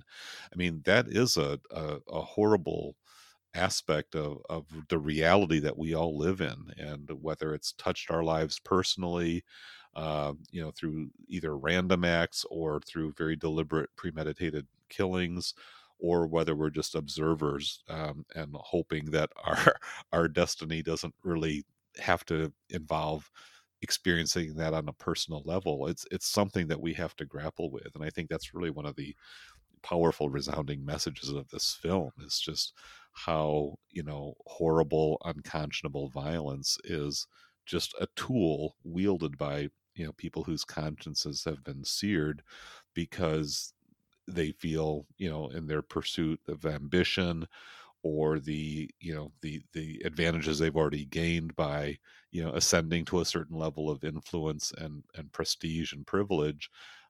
They have to keep distributing the pain, lest some other rival come up and take their place. It's kind of one of those sad things that's almost easy to take for granted, because the story is so familiar, and when you really think about it, it's horrible. Yes. and so tragic that is kind of this unavoidable factor that we just have to cope with in living this life. Even more so than it just being a thesis for the film. Yeah. It's also an essential choice that has to be made, because the witches historically present a major problem for people directing this piece, because to think of the time this was written, this is inspired by the ascent of James VI of Scotland to become James I in the beginning of the Jacobean period. It's the period when witches would be burned. It's a period after the gunpowder plot, which is referenced explicitly in the text, even though it happens hundreds of years later than when it's set. And you have to find a way to approach the witches and what they do. And I think that what you decide to do with the witches determines how you treat the violence and free will at large for the rest of the piece. Oh yeah. In a way where Wells is taking a much more spiritual approach in terms of like a lack of free will, being trapped by those outside forces. When the witches here don't evaporate into thin air, they just walk away. It's easy to laugh at, just like how Macbeth and Banquo do. And in making explicit things like the execution of the earlier Thane of Cawdor and Duncan's death, and all of these acts of violence, including the death of Macbeth, which is originally just Macduff and Macbeth exit fighting, and then his head returns. It's not even that famous moment, though often staged, is not in the Shakespeare. And as you're both saying, that you're dealing with a truth, and Polanski ends with the Donalbain epilogue in order to prove that it's people, not these outside maniacal forces, and the people and their faults and their deficiencies morally are what made them susceptible and perhaps even on the radar of, these three witches who are going about their kind of bland right on the beach know about Macbeth, and they probably know he's coming because of his propensity for what's to come. The other question is, has Macbeth thought about these things before? Has Lady Macbeth thought about these things before? And you get the impression that the violence inherent in those two characters, for example, are not just a piece of it. The fact is that the murderers of Macduff and Macduff's wife and child, they don't have to be quite so nasty as they are, but they are. And there's an interesting moment. Right. There's an interesting moment in the play that is cut here where the character of Old Seward, who's really only ever seen training in England earlier on, his son is murdered. He's the first one to fight Macbeth when they arrive at Dunsinane at the end. And Macbeth ends up stabbing him kind of from behind, but in the front of his neck as the finishing blow. And in the play, there's a lot more, ebb and flow in these scenes in the play. And Seward learns that his son has been killed, but asks whether or not his wounds were in the front or the back. Because if they were in the back, then his son died running away and did not die a worthy death. And you're looking at a world here where worthy deaths don't even seem possible just because of the cruelty of everything. You just mentioned, Brad, the son who gets stabbed from behind, gets backstabbed by this cruel murderer, or the very beginning scene where a man is just brutally attacking this man's back who's lying on the ground. This isn't a world like Shakespeare's where the maybe those slight cuts are actually making it a little less noble. Macduff even can often come off as a much more noble character than Terence Baylor portrays him here, where his vengeful ire comes to a head in a way where sometimes people wonder why Macduff left in the first place, including Lady Macduff. Yes. You kind of feel here that you're not expecting anybody to do the right thing, and I think there's a moment that exemplifies this for me, a staging in particular.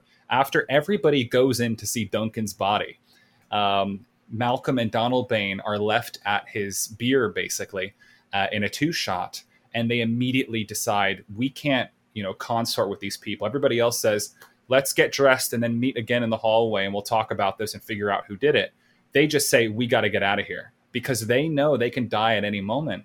And it's like, that's a detail in the text that the whole film is infected with, that basically everybody's in constant threat. Even poor Satan, who's just saying, please don't leave, we have to defend ourselves, gets shot in the head, not in Shakespeare at all.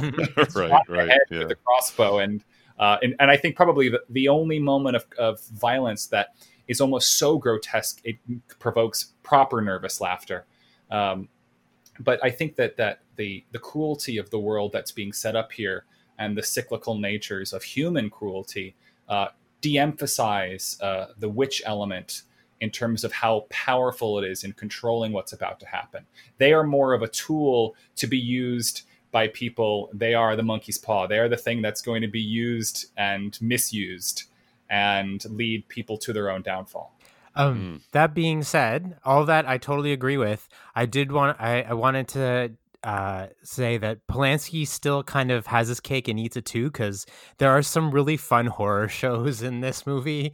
Absolutely. That really are like the 70s horror films sort of notes at their best. And as sort of grim and serious as this film is, and we have been talking about, he's still having fun, and that's what that's what I really also like this vision of the witches. The second time when Macbeth returns, he explodes that from just three old women around a cauldron to this like massive witches' sabbath that we have seen in medieval etchings and famous paintings. The ghost of Banquo is so much fun. He has like different wounds on his face every single time we cut to the ghost, with him holding the owl on his arm. Just some great nightmare horror show imagery that reminds us that this is the same Polanski who made Repulsion, Rosemary's Baby. He's great at these dreamscapes, and in some ways this is sort of a continuation of those apartment films, right? We're inside a trap space, and there's wild surrealism that may or may not be actually happening going on here. So it's great to see him flex those muscles as well. I was fascinated to read in one of the articles that may be linked here from the Literature Film Journal, which said that Polanski said that Banquo in this film as a ghost is in Macbeth's mind, which even shows you that the paranoia is incredibly vivid. I think that moment is still left to interpretation by the viewer and is not explicit in the way that maybe he intended. But it's more explicit in Wells's version, where Banquo is the only person at the table. Right. Yeah. And here it's shot so wonderfully with the seat clearly open and Macbeth saying, oh, well, the table is full. So it ends up really, really working to the film's advantage to obfuscate those things. And the portrayal of the witches too is far from the bearded, craggy hags it usually is, and feels more like these would have been the actual poverty-stricken witches of that era if they exist. And that there is a young one that promotes their own little cycle of regeneration, and that there are so many of them promotes this otherworldly nature that can exist in all sorts of dimensions, because they do end up disappearing after trapping him in sort of a Birnam Wood of his own mind.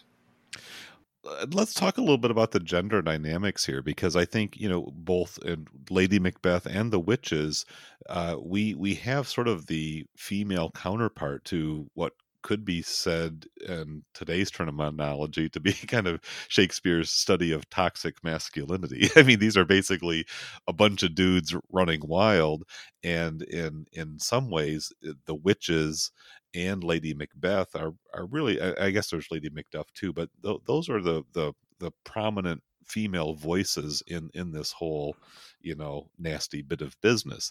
And the witches, as you've already sort of implied there, William, are impoverished, outcasts. They're not respected, not taken seriously.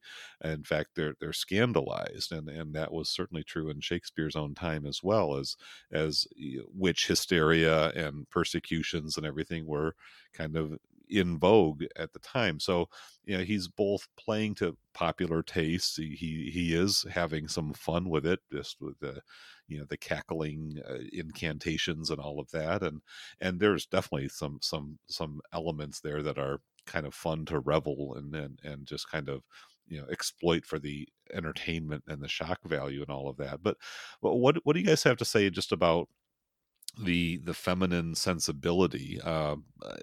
We can talk about the witches, we can talk about Lady Macbeth and her route to securing some kind of voice, some kind of what's the word I'm looking for?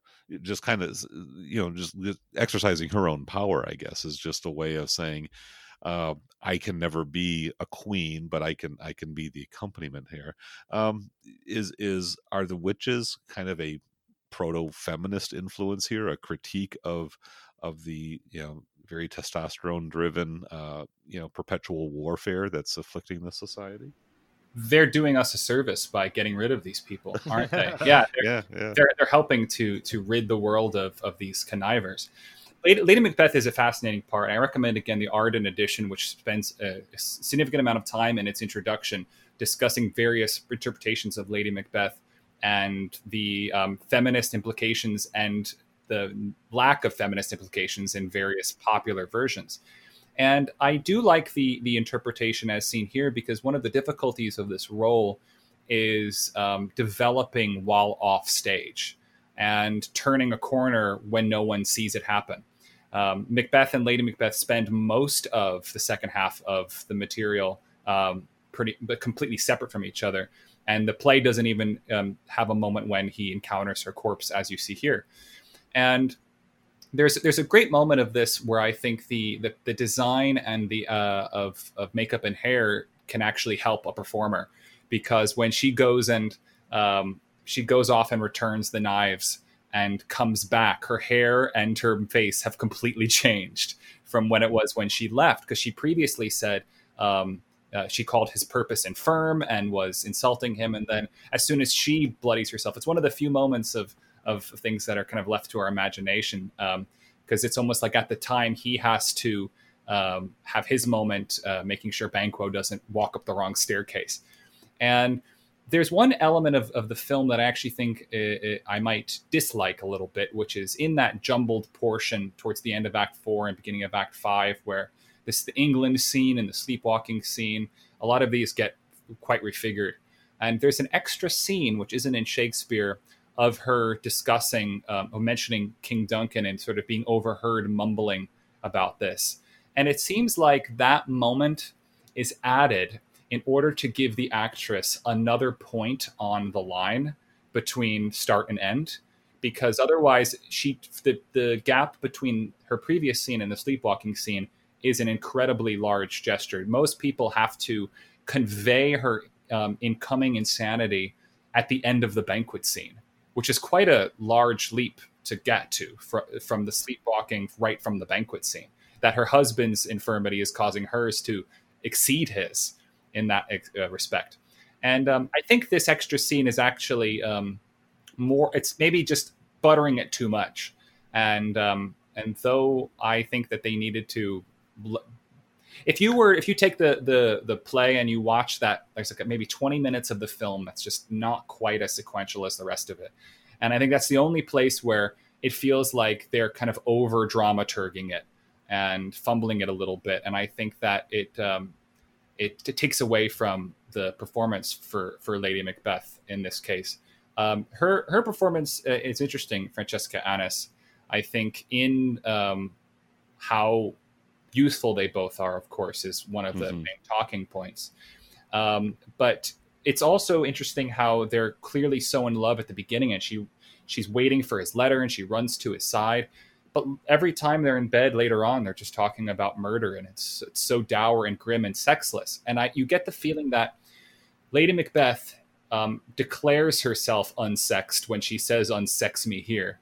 And from almost that point on, it's this gradual distancing of their relationship. And I think a scene like that, or in Wells, when Wells meets her after the sleepwalking scene, kind of do a disservice to the way it's about a relationship separating. And I think one of the interesting aspects of it is how and in what regards is that separation mutually assured. And I think that Macbeth is really the one to cause it. And, he engineers Banquo's death and tells her, he calls her Chuck, and he's like, hey, wait, applaud the deed after it's done, lady, because I'm not going to tell you what I'm up to until I know it's finished.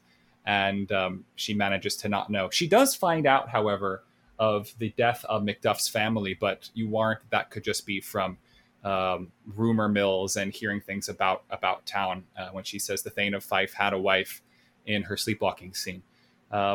It's a fascinating character that I think that is it's not the first unanswerable question you've asked so far. I guess so. Instead of an answer, I just gave you, here are things I've observed. So maybe Brad, you have something more than I do. I just I think your criticism of the buttering up scene, I think, is just probably, I mean, is it a flaw? Is it of Shakespeare's time?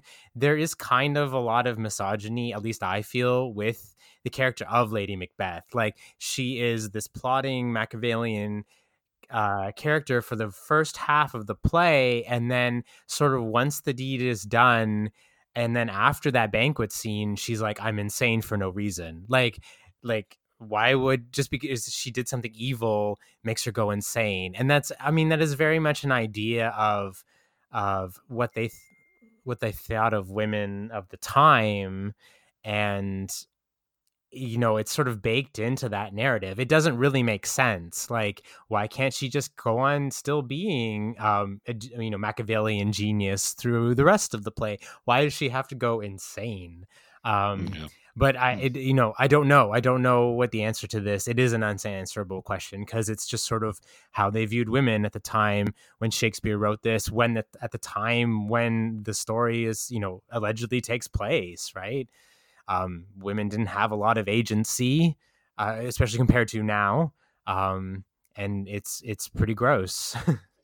Well, and I think there is even historically been a tendency to make Lady Macbeth even the most prominently wicked character in the entire story. Like, she's the one who, drives Macbeth over the edge. He's ambivalent. He's kind of second guessing himself. He's the one who wants to call off the plot, and she, and her, harpy like goading, her shrewish insistence that he man up and go through with it. She becomes kind of an Eve like scapegoat. It wasn't me, it was the woman that you gave me who made me sin. And I actually feel like this film puts the burden of responsibility back on Macbeth. I mean, Lady Macbeth certainly has her part in the scheming and the plot, and I wouldn't say she's exactly a sympathetic character with the way she's portrayed here, but I have detected sort of a like I say, a tendency or a bias to sort of make her the the evil source of all of the wickedness that transpires, almost absolving Macbeth, because if his wife had perhaps been a little bit more reasonable, he wouldn't have acted as desperately as he did. Macbeth is the real killer here. He really is the one who owns the burden of responsibility for not just the killing of Duncan, but all of the other murders and atrocities that follow. I think a lot of that has to do with Polanski insisting on showing us the murder of Duncan. Like, sure. He is the person who commits the original sin, as opposed to what you were just saying, the Eve-like scapegoats, right? Of right, women committing the original sin. Yeah, and again, going back to the witches, I do, I guess I kind of fall into the idea that these witches are shrewd and observant, and they understand the ways of men, the ways of warriors, the way of kingdoms, and all the corruption and duplicity that they are built upon. And since they don't have the capacity to overtly rebel and overthrow the system, they're going to kind of subvert it from this angle to which they've been kind of relegated, that they can utter their incantations and summon the dark forces and mess with people's minds, and I think that is a very fascinating sort of lens to interpret all of that. Whether there's a true supernatural occult force at work here, or they are just kind of supremely intuitive in recognizing the ambitions that drive these men, and kind of work those angles to the destruction and the destabilization of this corrupt empire. It's a fascinating little back and forth exchange that we can debate and ponder endlessly. So that gets us back to, I think, anyways, we're kind of here to talk about just sort of the Criterion release, the package. We've talked about some of the special features. Do we have any comments we want to talk about as far as what kind of makes this a nicely rounded disc package? I don't think it's available on the Criterion channel right now. You can rent the film on Prime Video and maybe some other sources, but the channel itself has not made it available. So this is one that if you want to add it to the collection, I highly recommend that you do. But what do you guys think about just the overall presentation of the Blu-ray? I love this Blu-ray. It has a lot of great features, the special features on it. The new documentary, Toil and Trouble, Making of Macbeth, is definitely one of their typical slickly, very nicely polished new documentaries where they get as many people back to talk about how they made this, and including Polanski, which is kind of surprises me. But it's really great. I think the gem of the special features is the making of Polanski Meets Macbeth, which is a very candid. Someone had a 16 millimeter film, running around interviewing extras, interviewing people doing all the cooking, and it's just great footage of Polanski actually directing some of the more difficult sequences in the film. So you really get an idea of filmmaking, and you really get an idea of how complicated and involved it is, and all the different pieces and players on the stage, but that all have their role. And I don't know, maybe it's because I am a filmmaker myself, but when you're on set, you have actors, you have behind the scenes crew, and there's a certain sort of like, once the cameras are rolling, there's a kind of unification where, like, it doesn't matter how much attention or how much money you're making or anything, everyone has a part to play. And when the camera is rolling and you can see the shot, and every single person knows exactly what they are contributing to make that shot happen, it's just sort of this unifying, equalizing thing. And I think that that's one of the great things that this documentary conveys. Yeah, it really felt like magic. I mean, the different angles and shots of the big Macbeth versus Macduff showdown, that was a pretty riveting, just to see all of the things that they have to come into place, and all of the details. I mean, Polanski looking at all the stuff that's happening in the background, and the shoes on the one guy that don't quite fit, are going to be this horrible distraction if that actually makes it into the final print, and just his commanding presence as he's, really keeping dozens of people riveted on his every word, and making the most of this time. I mean, there's a lot at stake. There's a lot of money being spent every minute, every hour that you're in production. When you've got everybody standing around, you got to make things happen. It's really one of the very best making of type of features that I've seen in recent memory. It's quite compelling. It's great. I think that those contemporaneous, more fly on the wall and less polished archival material supplements are always better than anything you can make today. And I would rather watch anything like this where the interviews are not forced and they feel like somebody just talking about their lives, especially the man who became an extra. Oh yeah, I love him. Rode with the Hells Angels. And that's why this and Chris Marker's AK and the great making of Autumn Sonata are more interesting to me than any interview or any modern supplement Criterion ever puts together. So I tend to like it when all the supplements are weird old stuff and not new creations. And I think that this is a really great show of what you can do. Besides, it also does show a little bit of the machinations of how this thing came to be, how difficult it was, and what actually it takes to make this. The special effects sections are particularly interesting, I thought, and it spoils a little bit of the magic. So I always recommend to see a film a couple times before diving into supplements. I mean, probably in general usually, but I was very, very glad to finally give that feature a look this week. Excellent.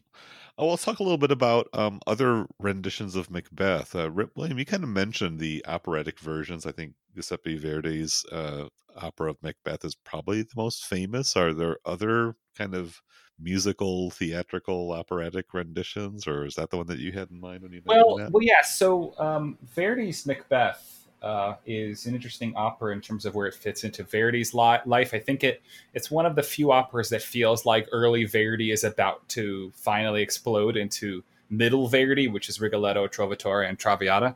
And the early period of bel canto singing was abandoned by Verdi in a revolutionary way with this piece, where he said, I want ugly singers and I don't want them to sing. He said to the singers that I want you to sing this.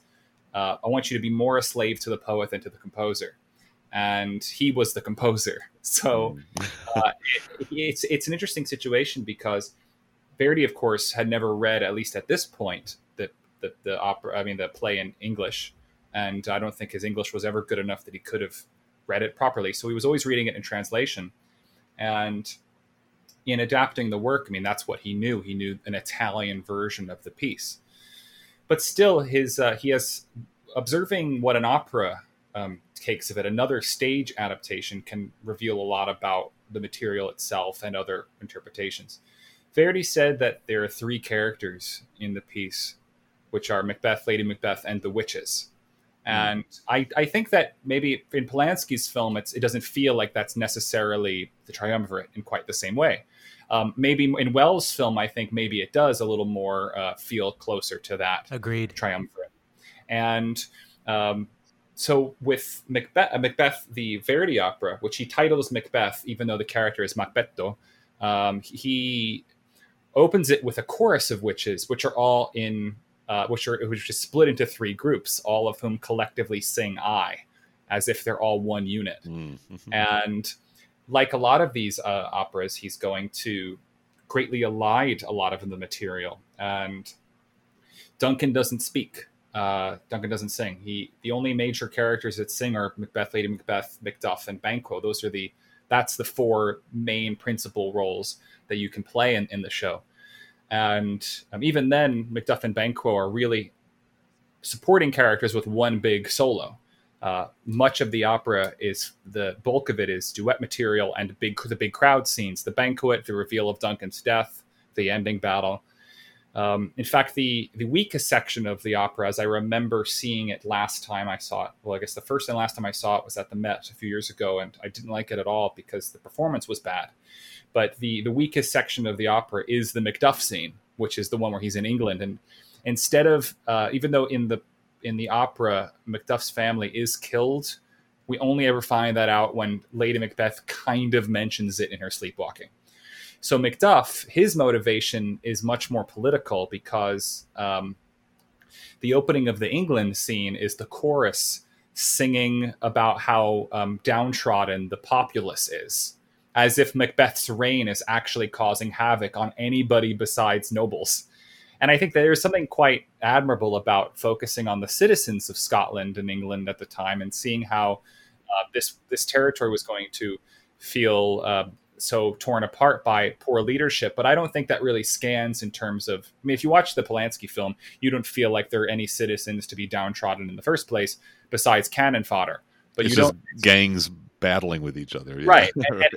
And I think that's almost more interesting, is like the fact that it's like for the people downstairs, they probably don't even notice the difference. I mean, they're just as happy. They just want to save their lives. They all abandon ship. So the scene strikes a very weird chord because Macduff sings a big aria, his big solo, is about like how he wants to inspire the populace. And it's just a very strange scene, and I never really cared for it. But I must recommend, of course, you can listen to Maria Callas live. There's a live recording from La Scala that is notable. But the Met Opera did a really important pair of recordings in 1959, both live and then in the studio, conducted by Eric Leinsdorf, which was sung by Leonard Warren, Lena Rizanek, Jerome Hines, and Carlo Bergonzi, which is four of the great singers of the middle of the 20th century. And I listened to that recording today, the studio one, and it's powerful. And I think that anybody who knows the story of Macbeth would greatly enjoy listening to that recording. And even if not following along with the libretto, following along with the Wikipedia synopsis of the opera, just to make sure you're checking in with the beats. So it's pretty faithful to the source material, and quite fascinating in the slight differences that emerge from one medium to another. You don't have quite the same ability to flesh out the supporting cast in the opera, which takes about the same amount of time as the film or the play, but because sung dialogue always takes longer, it's much more introspective in a way, where the characters are going to sing about how they feel. I must also draw attention to the fact that I don't feel like this is a coincidence in a literal. I mean, it's a coincidence literally, but not a figurative coincidence, in the fact that the three Verdi operas based on Shakespeare, this and his last two operas, Otello and Falstaff, involve the same source material of Wells's three. Yeah. Yeah, and, right. Though Falstaff is a Merry Wives of Windsor adaptation, that opera greatly borrows from Henry IV and V, in the same way that Chimes at Midnight is Wells's own lifelong dalliance with the combined Falstaff mythos over the several history plays and one comedy.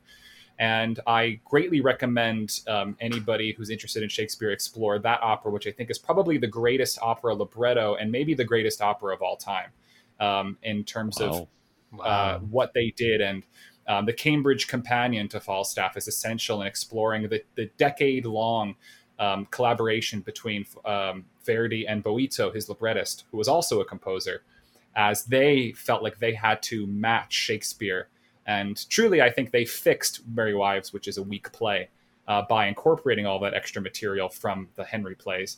And when I staged Falstaff, I included Chimes at Midnight clips in the sound design, just out of my own morbid fascination with these two groups. The only other Falstaff, Macbeth I know is Arthur Sullivan's music for stage production, which is also quite compelling, incidental music he wrote to be performed by an orchestra while the production commences. This might seem like a silly question, but does Verdi do the same thing with Falstaff that Wells did by making him like the central protagonist?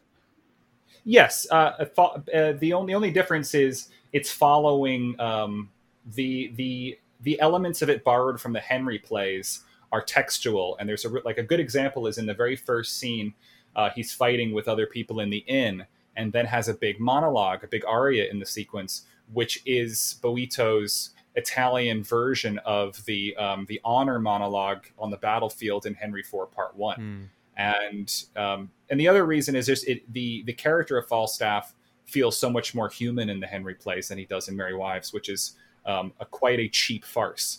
And so I think that's the real connection there. Unfortunately, the play doesn't directly involve the Henry mythos. So when I directed it, I set it as if it's existing in some sort of purgatory between life and death, because scholars have always struggled with the fact that based on textual references and the characters that appear, there is no possible way you can put Merry Wives of Windsor in the chronology of the history plays. It can't fit. Like that Falstaff can't be the same Falstaff because of various plot holes that would introduce. So I almost directed it as if the opera is Falstaff kind of remembering his Henry past on his way to death and the rejection from Hal and all of those components. And how much of that scans is up to an audience that you'd have to ask them 6 years ago what they thought. But it definitely made me appreciate both the opera and the film Chimes at Midnight so much. But anyway, I if you check out Verdi's Macbeth and that recording, I think you will find some enlightening material. And if you don't have your if you don't have your hair standing on end during the big chorus numbers like the Witch's Opening or the Discovery of Duncan's Death, which is a tour de force, what they call like a scena or a concertato, which is anytime a whole cast is singing at the same time what's going on, but is sort of all stunned simultaneously. The plot comes to a halt to explore the collective psyches of the characters involved. And those sequences in Verdi, in all of his operas, but particularly the middle operas, are the finest moments in each, in my opinion. Wow. Well, I've got some new pathways to examine and maybe some new notes to add to the show notes page there. So that's a really fascinating digression, if you will. Thanks but very definitely, no, I really appreciate that, and I will follow up on some of these recommendations. This is all new stuff to me, but I've been living in this world of Macbeth for the past few weeks, kind of very intentionally, and I don't necessarily want to break the spell quite yet. So it'll be kind of fun to explore some new territory here. Let's maybe turn the focus back a little bit more to maybe more familiar territory to some of our listeners as far as cinematic versions. Brad, you just watched the Wells version today, right? This afternoon. I did. What are some of your quick thoughts, and how does this version Polanski's complement or contrast with what Wells put out there? I think the contrast between the two is like really severe. Wells, as I had mentioned, Polanski's version sort of wants to make a medieval life your everyday, whereas Wells does not have those goals. Wells, he contains his entire film inside this one giant soundstage. And I mean, this film, people have always said, oh, he had no money, that's why it looks like crap. But like, I think there's always a method to whatever Wells does. And here, it's this trap. Like, you feel like everyone is contained in this sort of like mountainside nightmare. It's almost as if like a Gustave Doré etching has come to life, and he set it in a stage, and he recreated it in a stage. There's smoke always on the edge of everything, and the costumes match the performance, but they're so over the top. In fact, like a lot of it reminded me, because you had mentioned, William, how there, or was it David, that there's more of like a spirituality in Wells's version of the depiction of the witches as opposed to Polanski's. And I think Wells really runs with that. There's a lot of like Christian versus Satanism imagery that is going on in this version. Not only do we get things like Macduff constantly being visually aligned with the Celtic cross constantly, but Macbeth, Wells's depiction of Macbeth, gets a crown that has these grotesque horns. Like first it's a square crown, and it has there's this great shot when he's on the throne where it's behind him and it's all in silhouette, and just these horns just pierce the screen as Lady Macbeth and all of the subjects are sort of scattered in front of it. And then it really ramps up to the end, to the climax, when he's got like this full spiky crown everywhere covered in smoke. There's a great high angle shot of him amongst like blood and mud in the rocks, and it really looks like a Doré version of like Dante's Inferno. And I think that is that's sort of in keeping with or the best example, of the differences between what Polanski sort of set out to do here with his film, and giving you sort of a medieval world as your world, versus what Wells is doing, which is this sort of enormous, I used the word Wagner like earlier, but maybe I'm wrong. William, you are the master of opera, but that is what is definitely I feel, that everything here is ramped up to 11. There's some great stuff too, like the murder of Duncan is all done in one continuous shot that shifts its main character from Macbeth to Lady Macbeth to the Night Porter to Macduff, and it aligns itself with the owls and the thunder and the daggers and the banging of the door. All of this is just Wells at 11. Just his ingenious of how to get the most bang out of every shot.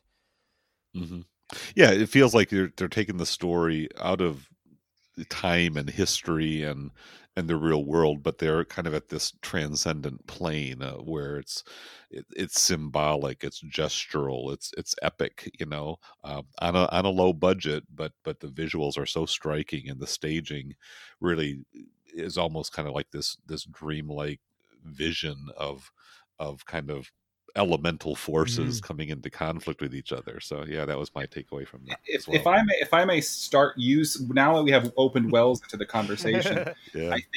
I think that for me, I mean, Wells for me is, I guess he's the greatest filmmaker who ever lived, and I won't rest until I've seen every piece of footage he's ever been involved with. It's like that kind of obsession when you become a Wells person, and this Macbeth, just I grow more appreciation for it every time I see it. And though I think I liked both films much more than I liked them the last time I saw them both, the things that you just mentioned, Brad, are all things that I think make me enjoy the text more, even if it's completely different than the text should be, or even if it's completely rearranged. He's added a new character played by later Alfred on Adam West's Batman. He has a lot of people in this who show up. Dan O'Hurley is from RoboCop is Macduff, and interestingly, Macduff shows up already definitely someone who hates Macbeth, which I love in Wells's version. He shows up and he's there to see the king, and he just feels suspicious of Macbeth right away for reasons that are clear from backstory. So even then, there's at least a little bit of lived-in backstory inherent in that show. And whereas Terrence Baylor shows up blissfully unaware of Duncan and Macbeth and any possible conspiracy. But anyway, the shot you mentioned, Brad, which is probably the best moment of the whole film, I think, is that fantastic shot looking up towards Duncan's chamber. Was completely cut and rearranged in the second and for a long time more available version of the film. So if you read any of the articles from that Literature Film Journal, that a lot of them discredit the Wells film or consider it, like he did, an experiment or a failed experiment. They all mention the narration which starts the film, which only exists in the shortened, butchered version. Oh. And the thing I've noticed is that this is a film that, due to the fact that the wrong version was available, has not gained the reputation I think it ought to have. So it's Touch of Evil again. Right, exactly. And now that we're all able to see it, perhaps there's still the learning curve of Shakespeare. But this is, I really hate that the Olive edition has yellow subtitles, which infuriates me. Because I think that Shakespeare films, watching them with subtitles is never a bad idea if the text is new to you. And I will admit that if I can now make my negative comparison for the Polanski film, one problem I have with Polanski is that the text is sometimes unclear. And I think of a couple of important examples. There's a moment in the beginning when the witches are talking to them and they're revealing what's going to happen to Banquo. And I noticed here there's a few amendments to the text. For example, there's a moment about autumn that's changed to May because the cast is younger. Bellona's bridegroom and Ross's line is changed to Bellona's bridegroom, the great Macbeth or whatever, because some people can interpret Bellona's bridegroom in that line to mean Macduff, which makes more sense because it's about who killed the thing or who usurped the Thane of Cawdor in the big fight. And this scene, I think, has the most notable change, which is the line is, "Thou shalt get kings, though thou shalt be none." And it's changed to "Thou shalt beget kings," because people assumed maybe that get wouldn't be clear enough. That seems like 11 syllables in the line. No one cares as long as people understand it. I think that it works out in the bargain, though, because weird is pronounced weird. The word should have an umlaut over the I because it should be pronounced with 2 syllables. And if you look at any of the lines the Weird sisters are involved in, it's a 2-syllable word. So this film kind of neutralizes some of those vagaries, and I'm okay with it. My problem is that the witch who says, "Thou shalt beget kings, thou shalt be none," is saying it while facing all the way in the wilderness, and it's such an inaudible line. And when Lady Macbeth says "infirm of purpose," she sort of swallows the vowels and goes "infirm of purpose." And if I didn't know many of the lines of the play, I think I wouldn't understand Polanski's version. And the main cause of this is the terrible fidelity of the ADR and voiceover.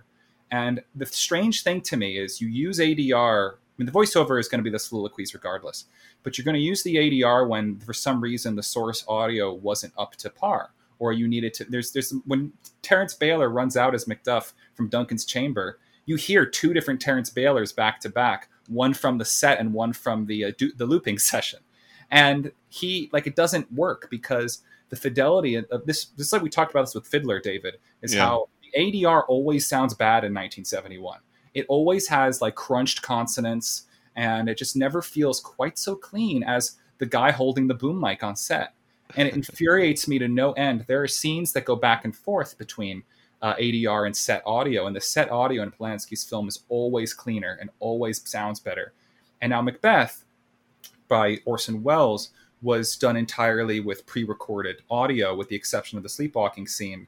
Then they overdubbed it again later, but everybody's actually performing to their own pre-recorded audio. So everybody's performances, they said it felt kind of stifling, but it meant an exactitude that Welles could record the performance he wants as a radio man, and then they go into the film studio and then achieve what they want. The sleepwalking scene was a Jeanette Nolan innovation. She said, I'd rather be able to do this live. So she was given that luxury. But the audio in when you're listening to the actors in Orson's version, they are clearly more stage trained because they don't swallow the vowels in the same way as John Finch and what's your name do? Francesca Annis. Yeah, so there tends to be like I really love John Finch. I mean, I'm a big Frenzy head, and I really appreciate their performances, but I don't think that they don't bellow and boom like these more old-fashioned radio and theater actors are doing. And the more old-fashioned delivery is clearer. It just is, and I appreciate that about that big 10-minute scene, which in the abridged version is all chopped up, and the purpose of such a scene is completely disregarded.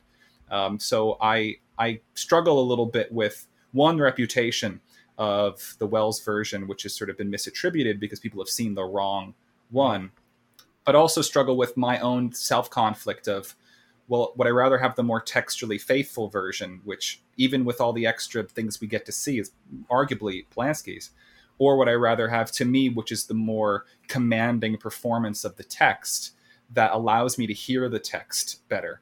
I think Polanski going in and out of voiceover for the soliloquies in some moments is quite distracting and a bit kind of dramaturgically unsound. Why would this one moment? I would rather them just be speaking the whole time and not have it be overdubbed and get to see the actor act and not watch them brood and hear them at another moment in time. And I think the insanity of those soliloquies and the theatricality of them is embraced by Welles in turning his show into something that is unlike any other film or theater version. I think Polanski wants to turn it into a film, and whereas Welles wants to turn it into an Orson Welles film, which is maybe the distinction. Do you think that the internal soliloquies hurt Polanski's version because his version is so grounded in like a realism that it would be unreal for us to actually hear someone's thoughts spoken out loud? What's interesting, I was thinking about this a lot, and it's because there's one scene where John Finch goes in and out of it within the same soliloquy. That's probably the knife or the dagger, it's right? Yes. Yeah. And I think that, like, if the character's alone, I think that's one thing. Welles even kind of does it because there's even a moment in Welles where he it's actually kind of awkward, but it's classic Welles, where when he learns he's Thane of Cawdor, he walks towards the camera and then has an overdubbed. He does it in the Welles film. It is one moment where he's being overdubbed and Welles is being rock and rolled because they didn't shoot a long enough take. So there's 3 seconons of Welles standing there, and it just shakes back and forth. They just rewind and fast forward the tape. But then he returns back to the people who came to him. But and it works in Welles' film in a way because of how it feels like more of a direct address, even though it's obfuscated by that convention of the film overdub. I think that if Polanski's film had everybody say the words whenever they said them, it might have been distracting, but it doesn't happen in front of other people often enough for it to feel as justifiable as I think he felt it was. I just wanted to mention before we move on from Wells that his version also retains some of the voodoo aspects of his famous play that he put on in Harlem. Was it? That was the all. That's right. The Voodoo Macbeth. As Right. the witches employ a voodoo doll that is a representation of Macbeth. So one wonders just how much stylistically he folded from his play adaptation into his movie adaptation. Well, quite a lot. And even then, he had recently done it in Utah with the same cast he was about to do it with in the film.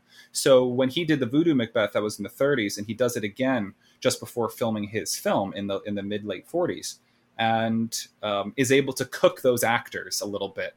And by all accounts, his later production, I guess we can say the White production, retained a lot of some of those innovations to the structure and tone and spiritual implications, even if he removed it from Aiti and turned it back into a Scottish expressionist nightmare. And apparently that production had the same. I mean, the Voodoo Macbeth you can watch, as Dave was speaking on the early portion about the Olive edition. There's an excerpt from the end of the Voodoo Macbeth. All that survives of it is the very end. Oh. And it's so quick. It's such a quick. You can see it's on YouTube too. I mean, I have the Olive version, so I'll have that a look. So definitely look at it. There's it has the same sort of set with a gate and then a big staircase. It's the simple version of it, but it's basically the same arrangement. And in the same way that Wells did his Falstaff thing and his Big King's story, he did his King's plays back when he was in basically the equivalent of high school in his private school. And he was trying to do that same play his whole life. I recommend those Olive edition. Joseph McBride's commentary is excellent. And you can see that it's the sort of thing where for him, this was a lifelong journey to create this. And I think that it's hard not to feel that power in the film in a way where the Polanski one is just a really good, naturalistic and brutal take on the text that is stunning. We didn't talk about Gilbert Taylor, one of the most accomplished cinematographers of the 70s, but also shot some of the most interesting films of the 40s and 50s. But this is somebody who shot A Hard Day's Night and Star Wars and this, Macbeth, the Polanski Macbeth. I mean, and Frenzy as well. So he's got such a career. Gilbert Taylor. That is quite a resume there. Yeah.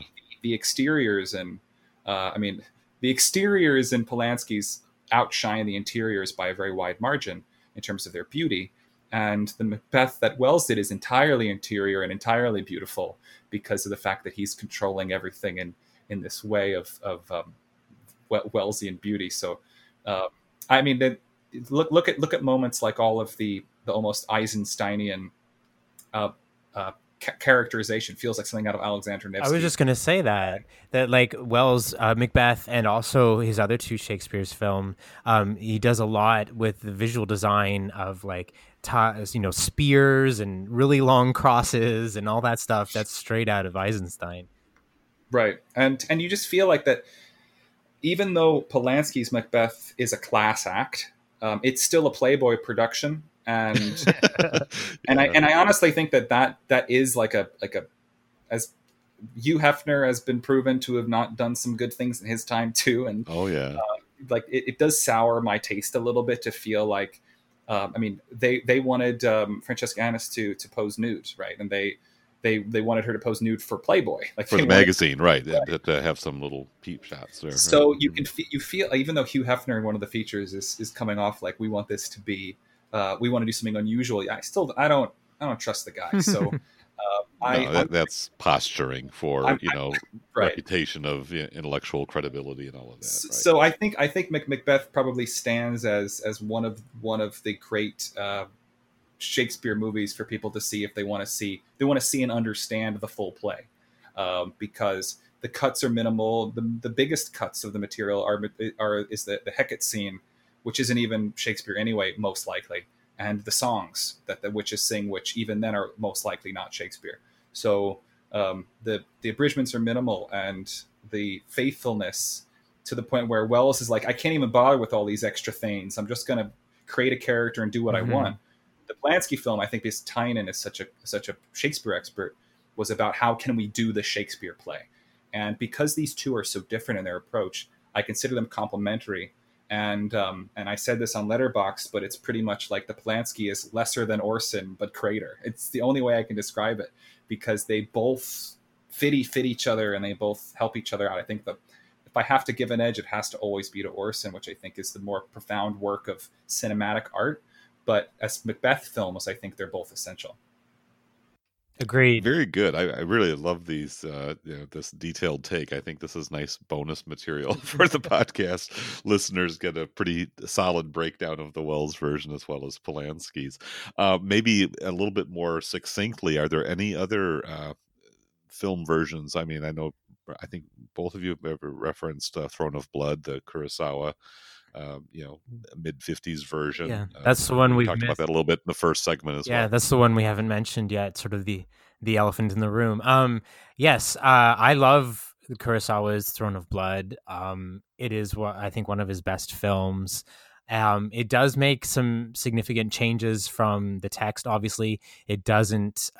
It's not Shakespeare's words.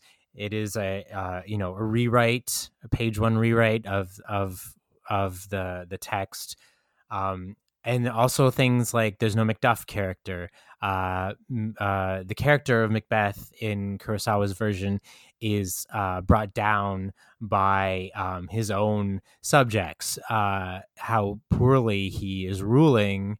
Once he's on top, they turn on him and assassinate him in a spectacular bow and arrow scene. Mm-hmm. Yeah, I mean it's epic. It's the pageantry and all of that is pretty incredible. But again, yeah, it's using basically the plot structure of Macbeth and adapting it to a Japanese context, which I think is very effective. And I think it actually sort of underscores the fact that these themes and these sad and sorry tales of ruthless ambition really do reach across all societies, all civilizations. So yeah, that's a great one. Maybe we can start to wrap things up a little bit here. I mean, we did talk a little bit about some of the more recent renditions, the Patrick Stewart version of 2010. Trevor and I were both very admiring and appreciative of that. I think Patrick Stewart's performance of Macbeth, that role is really quite impressive, quite a marvel of just really bringing that character and all of the complexities to the forefront. And his partner is Lady Macbeth. I can't remember her name right off the bat. Fleetwood, is it? Is that Kate Fleetwood? Is it? Yeah, that's yeah, right. Yeah, Mm-hmm. That's another good example. I haven't seen the film yet, but it's a film version from their play. Stage, right? They performed it together. So yeah, I think it won Tony Awards back in the latter part of the aughts, and they put it on film, and it's got John Lobinger kind of describes it as a horror movie aesthetic, which it really is. It's set in more of a contemporary type of context, but the special effects and the supernatural element and just the eeriness of it, as well as the brutality and the violence is pretty off the charts, but very striking and very vivid. It created a very powerful impression on me. So I highly recommend that. Where can we see that version? It's on Prime Video, Amazon. It's right there if you've got a Prime account, and it may be available on other streaming services as well. I didn't really look too much further into it since Prime had it for me, and I am a member there. So it's pretty accessible. There's another popular one which I haven't seen, which is Bela Tarr's TV version. Oh, I'm not even aware of that. Me neither. No. Which it doesn't have quite a lot of traction if you look at like Letterboxd, so it may be something that just hasn't had the distribution in ages, and it's from 1982, and I'd be very curious to give that a look. And I have seen like I said, the one with Fassbinder and Cotillard, which I remember not being too enthused by when I saw it, but looking at some shots of it now, I mean, it looks austere and beautiful and kind of brutal, but your description of it kind of reminded me of the fact that it is still also a little bit, it's worth noting the guy who directed the film also directed Assassin's the Creed. adaptation of Assassin's Creed. So I think that like you can feel that when you watch it. You can feel it's this is a video game director. But you look at the shots of like inside the big churches and whatnot, and it does look quite stunning. And I do appreciate any film in 2015 that's going to be beautiful Shakespeare, images now and then. And I just can't remember. I know David Thewlis was Duncan. I remember like I like seeing him anywhere, but I don't remember it. I don't remember how he did. So, but if sorry, good, continue. If you like just Letterboxd or IMDb Macbeth, you're going to find so many versions, variety of, some are footage of stage, some are other ones. We didn't talk about the George Schaefer one as well, which is a Hallmark TV version type one, which was Maurice Evans and Judith Anderson, which I would love to see because I love the two of them so much. It gets a passing mention in one of the articles I linked to you from JSTOR, and has 9 views on Letterboxd. So it's something that I feel like has got to be somewhere. Someone's got to have it. But and we're due for a new version, actually, from one of the Coen brothers, I think. Just wrapped up principal photography on the tragedy of Macbeth. So, oh really? Yeah, the Coen brothers are too. I don't know if it's both brothers or if it's just Joel. I think it's just Joel, but I'm not 100% sure on that. But yeah, he was filming it earlier this year, and then it was shut down with COVID, and then they had just recently been able to, because they were almost finished, and they had been able to finish the last, I guess, few days that they needed to under COVID, new COVID rules, of course. But do you know anything about the setting? Is it kind of a historically faithful, or are they kind of putting it in a different context? I'm so fascinated to look that up. I don't know much more other than that. Yeah. But and all I know is it's Denzel and Frances McDormand. Oh wow! That's a very attractive lead couple. I think they'll do a really interesting job, and I'm very interested to see. The witches are credited as being played by Catherine Hunter, who is a very notable Shakespearean actress, who is known for her portrayals of male roles. And of course, the witches would have originally been played by men. They would have been male roles, as hinted by Banquo's line of them having beards. It's quite likely that they originally appeared with full beards in reality. So I'm interested to see Catherine Hunter, who is known for her quite gender non-specific performances of Shakespeare, credited as presumably all of the witches. That's worth the price of admission alone if that ends up being the case, because it'd be hard to see her sharing the role, knowing her reputation in the Shakespeare community. So I'm quite curious. And Brendan Gleeson as King Duncan is also quite a good choice. And I appreciate any film that gives King Duncan something to do. I think one benefit of Polanski's film is that King Duncan really feels like a real person, whereas when it's Erskine Sanford in Wells's, who is a Citizen Kane alum, and he shows up and basically says 2 lines, and that's all we really get out of it. So. All right, guys. Well, we have gone deep into this, and it's been an epic conversation, very suitably appropriate for the scale and the caliber of the subject matter at hand. So I want to thank you guys very much for all of your insights. It's always a delight to spend some time talking with you guys. But yeah, we're well over the 3-hour mark when I put the 2 segments together. Hopefully listeners will have gleaned a lot of value from listening in this conversation. So next episode is going to be Harold and Maude. That will be the last feature film of season 3 for Criterion Reflections. And I'll do another little kind of compendium dealing with some of the short films that were released throughout the year 1971. So the light is at the end of the tunnel. This long season that I think has taken me the better part of 2 years to get through is kind of winding down. So we'll be getting back at you pretty soon. But yes, indeed, this journey into the heart of darkness with Macbeth is run its course. The witching hour is over. That's right. The cauldron is bubbling down, and the mists are parting, and we return back to our normal lives, wondering if it was all just a dream. So thank you guys. It's been a great time. I look forward to any feedback you guys have, listeners, on our conversation today. Give us your thoughts. What are your favorite Macbeths out there? We look forward to hearing any thoughts you may have. So until next time, we'll talk to you soon. Bye-bye. Bye.